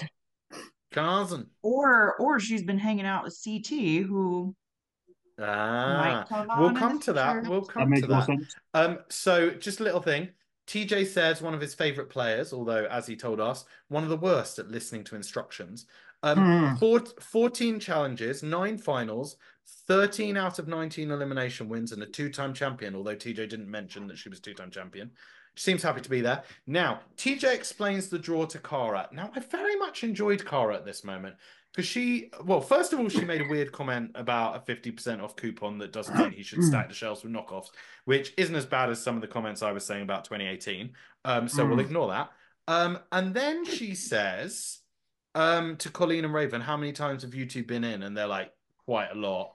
And then Colleen, how many times has used two been in? Yeah. How many times? How many times Boston. And then times? Colleen, fucking legend. The other 4 girls up there have not been in. And then, and then she fucking stirring that shit. And then Cara's like, well, I used to be the one that was treated as bottom of the barrel. And then so she's like, okay, I want to pull this chaos poll so I can give these girls the night off. So you 4 up there. If I pick the chaos, who should go in? Let's start with you, orange shirt. And then Michelle does classic Michelle, this wishy-washy, oh, I can't say a name. I can't say a name because I can't pick someone. Okay, I know. Listen, I know you guys are not a fan of orange shirt, but I thought that was the best move for her because she still had a 2/3 chance of not getting picked. Why would she throw other people under the bus? Yeah, I mean, obviously, that hurt. I do agree. Like, what she was in an impossible position. I mean, after last week, after wearing such a bright color last week, you'd think she would have learned and wore more muted, something a little less standing out. Instead, she wore orange, which is what people wear when they go running at night to stand out. She should borrow Ed's leopard shirt next time. Oh my god, they'd be like, oh, leopard shirt up there. Camo, maybe like camo, it would have worked, It works, George, while you eat your wrap, why don't you tell us what you thought of Michelle's wishy-washy answer, which was followed up by Cara saying, okay, you not got balls, no? You not got balls? If I pull that poll, you going in Boston. Well, glossing over the accent. Happy 100. I enjoyed it because it was a little bit of theatre, which we've obviously been missing, right? But I love theatre. This was so forced. Yeah, I don't buy that she didn't know who Michelle was. That kind of pissed me off. In fairness, she did say that Paulie had told her. Yeah. George. So, Paulie and Michelle were on USA 2 together. I actually watched USA 2 until Paulie went off. I thought that's when it went downhill. But you never turned up for a record. But sorry, do not try and convince me that Karma Maria has not watched every episode of the challenge. Yeah, I agree. Couldn't agree more. And celebrated every time it's had a ratings drop. Like, I thought that was a bit like you can't pull this off. It would have been much if she went the other way and walked in and said, well, Michelle, I've heard some things about you, and just listed off all the shady shit she'd ever done. That would be way cooler. But it was still more entertaining than 90% of the social interactions we've had in the last 5 seasons. So fine, I'm happy with it. Would you say it's more entertaining than Olivia telling everyone but Horacio that Horacio is not talking to her, whilst at the same time not actually talking to Horacio about it? Comparable. You know who I feel bad for? You know who I feel bad for? Nom? No, I feel no, I don't. He's doing fine. No, I feel bad for the comedy writer that Cara paid for the jokes. Gosh. And I feel like he probably gave her more than that and they edited it out. So it's I mean, I would be bummed, it's editors are the bane of a true writer's existence as a writer, as a bane of our existence, the good material got cut out. I feel bad for him. He's probably bummed out. I was gonna say, as we learned from Nani, Cara is corny. She's corny. Do you know what? I was happy to see her though. I got warm, fuzzy feelings. I was like, this is cool. Yep. This is a cool moment. This is way cooler than and the first person I thought of, and I fucking hate myself for it, is I thought of Casey. And I was like, I wonder if I'll feel this way about Casey if she goes away for 1,000 or whatever days it was. No, you won't. You No, won't. no. You'll That's actually how- forget who that's she how- is. Fuck. Okay, but like even okay, and then I thought Tori, and that's a better example. I feel like Maybe if Tori goes yeah. away for 1,000 days, seeing her in this situation would be cool. Not as cool as Car. Car is like the ultimate sort of like white whale that's kind of still floating out there. But question though, Brian, who is the person that you would most miss, and why is it Kenny? Kenny's been in that hotel for 1,484 mostly days. because I just want to know how he feels about the ending of Ozark, and as we drift further from it, the passion for his takes is going to go down. You know what I mean? I want to get them while they're as fresh as possible. Can I just say something actually nice and actually genuine? Cara looked happy and healthy, and it was nice to see her back. Yeah, 100%. And I genuinely 100%. mean that. Her arms are Yep. fucking insane. Yeah, Like- and I wish the episode ended right there. Yeah, Yeah. because everything we discuss from here on in, I'm gonna hate. Apart from one thing, actually. Yeah, I'm not. It just sucks. Lauren, you've been Yes. watching this longer than everyone but Brian. What was your thoughts on Cara coming back? Oh, I'm like the same as like what everybody else has been saying. Like thought she looked great, thought she looked a lot happier than I remembered. I mean, this is a little shallow, but I thought she'd had maybe a little bit of work done on the face, but like in a very nice way. Like I thought maybe a little lip filler, some Botox. It's like she's looking good. She's doing it the right way. And most importantly, Lauren, as the fashionista of this podcast, were you pleased to see her staying on brand with the USA socks? I don't know if I remember her socks, but fashion wise, it's like, okay, she's still sticking to like her red beaded hair. That's her thing. Yeah. It was nice to see her back. I'd like to see her. It was nice to see Paulie back on USA 2 on his own. I'd like to see Cara on a season on her own before they try and put them back in together. Also, as much as I love Kyle, I'd like to see Cara on a season without Kyle as her first season back. I don't know if I can say it because is it spoilers if I give cast spoilers for All Stars? Fuck it, who cares? Happy 100. She's on All Stars 4. But All Stars 4 is apparently never being aired, so who knows? No, Paramount Plus posted like something on their Instagram this week where it's like, here's what's coming this year, and they put All Stars on there. It's coming. Wow. Yeah, because they just haven't said when. Yeah, because whilst we're also giving spoilers, Tony Time's back on that, as is Party Boy Jay, Brian's favorite. Club Rat Jay. Club Rat Jay, sorry. I mean, All Stars jumped the shark when they cast Kayla and then put her on the normal challenge.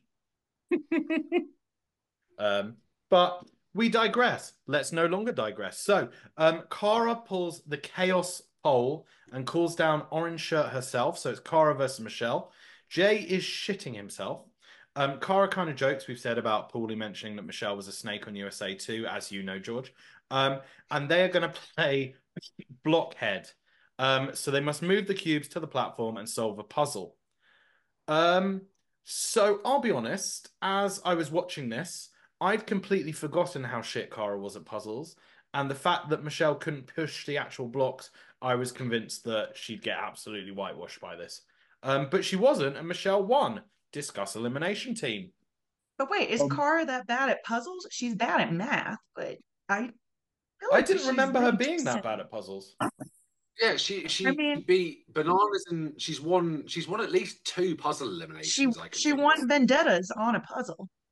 Oh yeah, 3 important puzzles. Then that was memorization.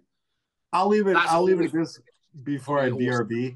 I have a feeling Vendetta's Cara would have won that elimination last night.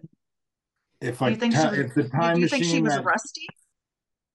No, I think there's a difference between like we talked about. It's like a survival instinct, right? If you've played sports, there's a difference between the playoffs and not the playoffs, or like a championship game and not the. It's like Cara she was just rusty. Yeah, sure. Rusty is a really, I guess, the more simple way to explain what I was trying to say. Yeah, I mean, it's just there's nothing to lose for these. The Mercenaries is like good in concept, but I don't know. There's something. I don't think that 10 grand is enough when they're probably getting 20 grand as an appearance fee. But there's a difference between when you're like in the game and you're living in the house and like you don't have outside world contact, like staying in the game kind of just matters more than like Kara's about to like go back to the hotel room that she was just in and comp her bill to Paramount, like then she just comped her breakfast to pay, you know what I mean? Like I don't know. And also, like, Michelle's not left Croatia for 6 months except to see Taylor Swift. What it Cars does, flew in for 6 days. It also like betrays my nostalgia, and it hurts sort of the brand almost. Like the fact that Kylan beat Darrell is, I wasn't on that podcast. Does it feel the same way? It just bums me out. I guess I don't know. Should it? I don't. Does it care. hurt the brand, like, or does it say, the new school is pretty good? But so what? Why are these not physical fucking eliminations? So I've missed a lot, right? But has any of the champ ones been physical? Because I've not. Jordan's was quite physical. Yeah, Jordan's. Yeah, but then they paused it when it got physical. Yeah, it was running up a slope, right? You've not actually had like so. You know, that was a fun elimination. That was when free agents had every elimination be a all-time physical one. Even Wrecking Rules. I'm really annoyed they didn't do this for Chaos. Like, which one's Wrecking Wall? I don't know. I have no idea. Should have done the thing. I think they should have done the thing like I think seasons 2 where they like they have to pick. Oh yeah, that would be good. Strategy, physical, endurance, mental and strategy, and let the mercenary pick. Like, or even let the person that goes in pick against the mercenary, because hypothetically the mercenary should be able to win them all or whatever. Yeah, that's good. That's such a good idea, Lauren. I don't know. I just like I said, I wish that apocalyptic event I was talking about happened as soon as the TJ blew the horn to start the elimination. I guess. Which mercenaries have won? Just Jordan. No. Didn't Big T and Melissa get eliminated? Didn't Casey win? Yeah. Yeah. Missed that one. Casey beat Big T, but who beat Melissa? Was it Tori?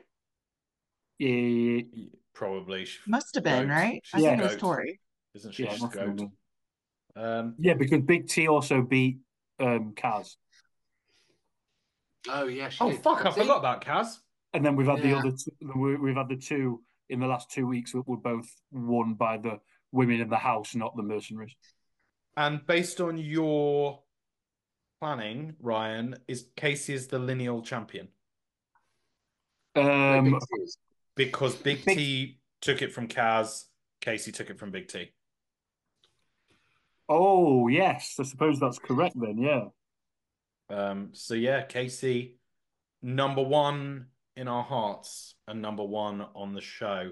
And unfortunately, Michelle was number 1 in this elimination. I will say, in the elimination, I did really enjoy the bit where Cara just left her block in the way and made Orange Shirt work harder because, like you said before, physically she was struggling. Yeah. Imagine how big a lead Cara must have blown. Also, Ryan, I do agree with you. That bit was actually class. I enjoy it. That was some peak shithousery. Yeah, it was really clever because she realised straight away that she could do that. It was interesting though, the Michelle struggling so much because Kylan said earlier. I think it was Kylan said earlier in the episode that he would like to keep Michelle around because he thinks the women that he's working with would be able to beat her. And it was a really interesting comment. And then to watch her physically really struggle. I think Michelle would Michaela Bradshaw a final. USA 2. George. Yep. Makes sense. Do you think that Michelle got? Oh, go ahead. Go on, Lauren. Go on. No, I was going to say, do you think this is playing into a reason why they're not so actively going against Jay and Michelle? Is that some of them think they can beat them in the final, so they are like, okay, I'll stay in their good graces, then beat them in the final. I think it's because everyone is part of the Monge Alliance. Oh, Yeah, the I Monge, forget. I think is. I think it's a really do you good think point, though. Michelle got help from the crowd with her puzzle? Yes. I don't think she did. She's shown in Survivor 2 seasons in a row, getting to 2 finals, 1 win, the least deserving win in Survivor history, that You she don't think the is crowd good was at helping puzzles. her as far as They how were- to play I would they- together? imagine. Yeah, if that, they Oh, they if they were definitely were, helping, right? yeah, if That's they were funny helping because Raymond, why wouldn't they help Michelle? I Yeah. imagine. Oh, it's so funny because I remember at the last season at the reunion, they had a whole segment about how Michelle's like, well, in Survivor, we play a fair game and the crowd doesn't help. The crowd shouldn't help. That's why Jay and I lost, is because the crowd helped. Funny how, yeah, that's funny how she wasn't like, hey, can you guys please stop? This isn't fair. Funny how that well, happens. as we know, everything that Weird. comes out of Michelle's mouth is shit. Hmm. So, Michelle wins, which is a shame for Woo! Cara Maria, but for the rest of us, we're all so happy. No lie, genuinely, when I watched this episode, it was the first one in a while where I was like, oh, yes, like when she pulled the chaos pole and she picked up, Yeah, I was yeah. like, Michelle's going to be gone. It's our 100th episode. I finally get, the Hoodink away. Nope, Hoodink's still here. So Cara jokes that she lost to a Survivor champ, the least deserving one. But she does say that Michelle deserved it. It was nice to see, again, happy Cara Maria. Yes, you lost, but you're being a good sport, as opposed to moody, whiny, upset Cara Maria. Couldn't agree more. I want this Cara Maria back. I do You're too. getting her. I Yeah, would me like too. to see this Cara Maria run a final with Casey. I And want to see Tori. her come back and defend her turf for real. Because, like, I think if she were to, like, come back, this is a hot take. If she came back and won season 40, if it was like an individual one winner season, she came back and won and it was a legit cast. I like feel against like Bananas, CT. her, yeah, just whoever, but a legitimate. I feel like her case as the GOAT, male or female, pound for pound, is pretty high. It's pretty strong. So, or flip, there was a really interesting post on the Reddit about Suck how. Look, it's our 100th episode. We wouldn't Happy be 100, here without- Reddit. Happy 100. It was basically like they said the women who looked like beasts in the middle season of the challenge have been exposed because the competition was weak. And I don't know if I agree with it, but it's interesting. So, like, that's why this line. That's no. Go ahead. Keep going. What? But I kind of, as a knee jerk reaction, I can see why this would make me. But I don't think you can take much from these eliminations for Cara, because it is her. I reckon that was guaranteed her against the house. It's not a straight up elimination. But Laurel has now damaged her reputation quite a lot in the last 3 or 4 that times. ninja one really fucked with her. Then just being terrible with Jack. No, but the ninja one wasn't bad because she lost to someone who's a great climber and The elimination itself wasn't bad, but the reaction is what has made it suffer since. Oh, I thought that was funny. I've got so much more time for people being like arrogant or a little bit more entertaining on this rather than, oh, Ryan, you do sport journalism. You know how. But your arrogance has to be backed up, and the moment that you're made a fool of in that way, when you've been arrogant, is immeasurably going to fuck with you. Oh yeah, but it's still funny. It's still good. Yeah. As like it's one of my biggest problems with sport at the moment is how media trained every answer is. It's just not funny. Like I miss the day. I miss the days when sport was paid less and no one would care what they said. And you're like, yeah, well, don't worry. I'll go around his house after and kick his fucking head in, which would be quite funny. But I actually want to see that. But I don't. Sorry, Brian, you want to jump in on the middle era of women having a weak competition, so looking better. Do you think the current crop is stronger, or is this just someone taking? No, I mean, yeah, I think the current crop of women are much better than they used to be overall. But I don't think it's a case that Laurel and Cara can't hang. It's just, I don't know. That's the same thing with Darrell too. It's like that's why I don't like these mercenary things, because, like I said, it just betrays like that sort of like I don't want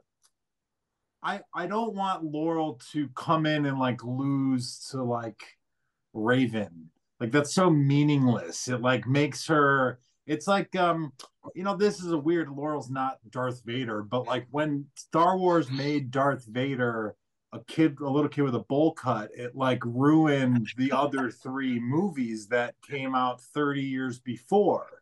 Like, and so when Laurel shows up and with Jack with 2Ks and with pink hair and she loses to Raven, it's like, what are we doing? Like, this is, I'd rather almost she wasn't around than this. And so it's like, that's why the idea is good, but unless they came in like CT, like on fucking nothing but like pre-workout red meat and like fucking, been locked in a cage for 3 months, like what are we, I don't know. It's just, it bums, it's like, it makes me uncomfortable. It's weird. And that is why we are looking forward to the return of Nam season 40. Right. No, I'm looking forward to what Nam's next reason for not competing is. It'll have something to do with Lolo trying to murder him. Now, allegedly. Now, Michelle does a little confessional after winning this. And this is where I know she's listened to our podcast.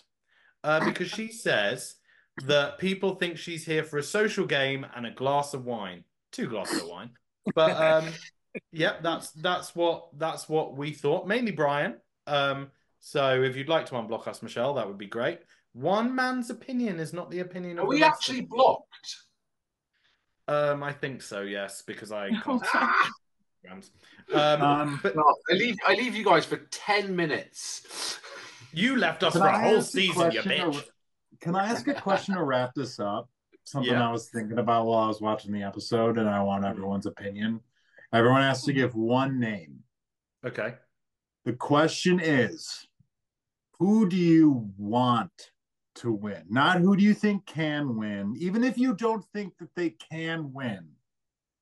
Who do you want? Like, who would make you the happiest if they won? Everyone has to give one name. Michelle. No, but like, seriously. Michelle. Okay, George. No, absolutely not. Zara. I want Zara to win. That's a good one. Because I think she got screwed out of the UK season by 1 minute. George? See, mine would have been Horacio, but he's done nothing this season. Can you come back to me? Oh, no, Asaf. I like that. He looks a bit like Tarzan. He's got an actual earned rig, and he I quite like his sneaky little spy game. I think it's funny. Somebody's dad. All right, Lauren. I'm a big Nerys fan. Kind of want Nerys to pull it out. Yeah. Ryan. Annoyingly, I thought of 4 names, but I'll stick with one. I'm going to go for Ed. Ed was my number 2. Same question to you, Brian. I guess want to win is like, I guess it would have to be like, I don't know, none of them almost, because like, I want Cara Maria to win. You have to pick one. You asked the question. Yeah, you asked the question. God, I hate when people are on podcasts and they won't give their opinion. No, but don't you, George? You hate that. One of the reasons like me every episode this question is because what it means if any of those 4 people that you guys named wins is that someone like Ed or Zaza Zara or Asaf is going to have a challenge championship and Leroy is not. And that doesn't sit right with me. There's just something that really like I don't know. You know who they should have put on this season? Anissa, because she's not a champion. But like she's an extreme example. Like I don't know, like Corey, like not, all these people that have given us so much aren't champions, and they've wanted it so bad, and have lost to CT and Johnny so many times, and Jordan, and then now like Asaph, who's like just Asaph, like from reality TV, is going to be a challenge champion. Like it doesn't. There's just something weird about that. And so I almost want like TJ to be like, you guys are all trash. Like I want Challenge USA 1, everyone quits, and no one wins. Finally. I don't. This sounds really harsh. I don't feel like if you win this one, you're proper champ. I think I want TJ to say that to them, and then be like, "The challenge season 40 starts right now." Do you know what they should do after they've run the final? After they win it, he then goes, "But to be a champ, you've got to beat the champ," and then they have to do the final straight away, all over again against every single champion that's ever been on the challenge. Especially, do you know who I think they probably could have got for this season? Sarah Rice. Brian, just that would be cool. As a mercenary. I think they could have got Sarah Rice as a mercenary for this. So yeah, that would have been a good one. To go back to who actually might make Brian Belize sad. Oh, you sounded so empathetic. I am. Horacio, right? Horacio. Brian would be whacking himself silly over that. He's done 2 seasons. I think out of all of them, Jay... No, stop saying his name. He's never done anything to even remotely deserve. Like the thing with the Leroy and the Corey and all those guys, like not only have they been on and given us so much, they've like he said, they've lost to people. They've come close. Yeah. They've been in positions where they might have won if CT wasn't a beast, if Johnny hadn't won a million of these, if Wes wasn't wet, all these things. And it's like Jay has beaten CT in an elimination. I don't know if he's mentioned it before. And that's literally basically all he's done in the 5 seasons he's been on. Well, here's my question. Would it be better that instead of going against champs, they go against people like that? And then if Leroy wins, he gets to enter the game? Would that have made it better? See? That would have been much better. You lied. Brian, did you hear that one? Producer. Yeah, Lauren, I think you fixed it. Lauren just came up with a really good idea for chaos that would have worked. You could have Kyle, Corey, Talk to me. Lauren, it's your idea. Go ahead. Oh, I was going to say, instead of having them beat champs as mercenaries, bring in the finalists like the Leroy and the Corys and the Kyles that haven't won a championship. And if they win, they get to enter the game. So it's still battle for a new champion. And can I piggyback on that? And then the Conquer section is like 10 people left in the game, including those mercenaries that have taken people's places, against a team of 10 champions, the 10 mercenaries that actually came in, and then that's how it works. Then if you win it, you've won it. I'm still slightly hoping that the Conquer section is they all get on giant ships paid for by the Spaniards and go to the Caribbean islands and spread disease and murder and steal all their gold. And on that note, happy 100, everyone. I just want to quickly touch on, did everyone watch the preview for next week's episode? No. Okay. Yes. So who's left? CT and Brad. Yeah. Ryan, did you feel the preview for next week's episode made it seem like it was CT? Yep. Okay. So I have a theory. Shock horror. And that is that Michaela Bradshaw wins this. No, I have a theory that basically, all the stuff that happened with Johnny pulling out. I think that ruined it for everyone. That completely fucked up the schedule. I think so, too. So they had to move everyone back. That's why they've had so many double women's days. So therefore CT's next, and then they can't fly Brad out till the end. My other theory is that Brad actually lost. So they thought, let's not bother putting that in. And they've actually cut out a whole elimination. Oh. Interesting. But then how would they... I just feel like if they're putting CT in next week, and I might be wrong, they just made it seem it from the preview. Yeah. They probably just made it seem that way. And then go, oh, we've got one left, it's Brad. I think they just made it seem that way. So we keep watching. that'll be an interesting thing for us to discuss next week on our 101st episode. Team, boys, girl, it has been an absolute pleasure talking to you. I just want to say something, uninterrupted, just genuine. I have had so much fun these last 100 episodes, chatting with you guys. I'm getting a bit emotional. George, you know, we started this together, and it was COVID, it was lockdown, I was in a bad place. You joined me, it helped me get through. Brian, Lauren, you joined when I had to take a sabbatical, wasn't able to do it. Three of you helped carry this podcast through. Ryan, you came on board after staying with me and me making you watch 78 episodes of the challenge in 3 days. And I feel like you've really completed our little podcast family. So just from me to all of you, thank you very much for being the best podcast team in the business and for allowing me to do this and enjoy myself and talk about the challenge with 4 people who mean a lot to me. So thank you. Oh, that's really nice. Oh, thank you. We wouldn't have met if it wasn't for you. So it's mutual. Yeah, absolutely. So a big thank you to you guys. A big thank you to the challenge for just being on TV. Big thank you to the listeners. a big thank you to the listeners. And you know, we will continue this conversation next week in episode 101. And if you want to continue the conversation, you can do so over on our Instagram at Challenge React. From me, Levi Hall, from George, from Brian, from Lauren, from Ryan. Everyone, peace. Peace. Peace.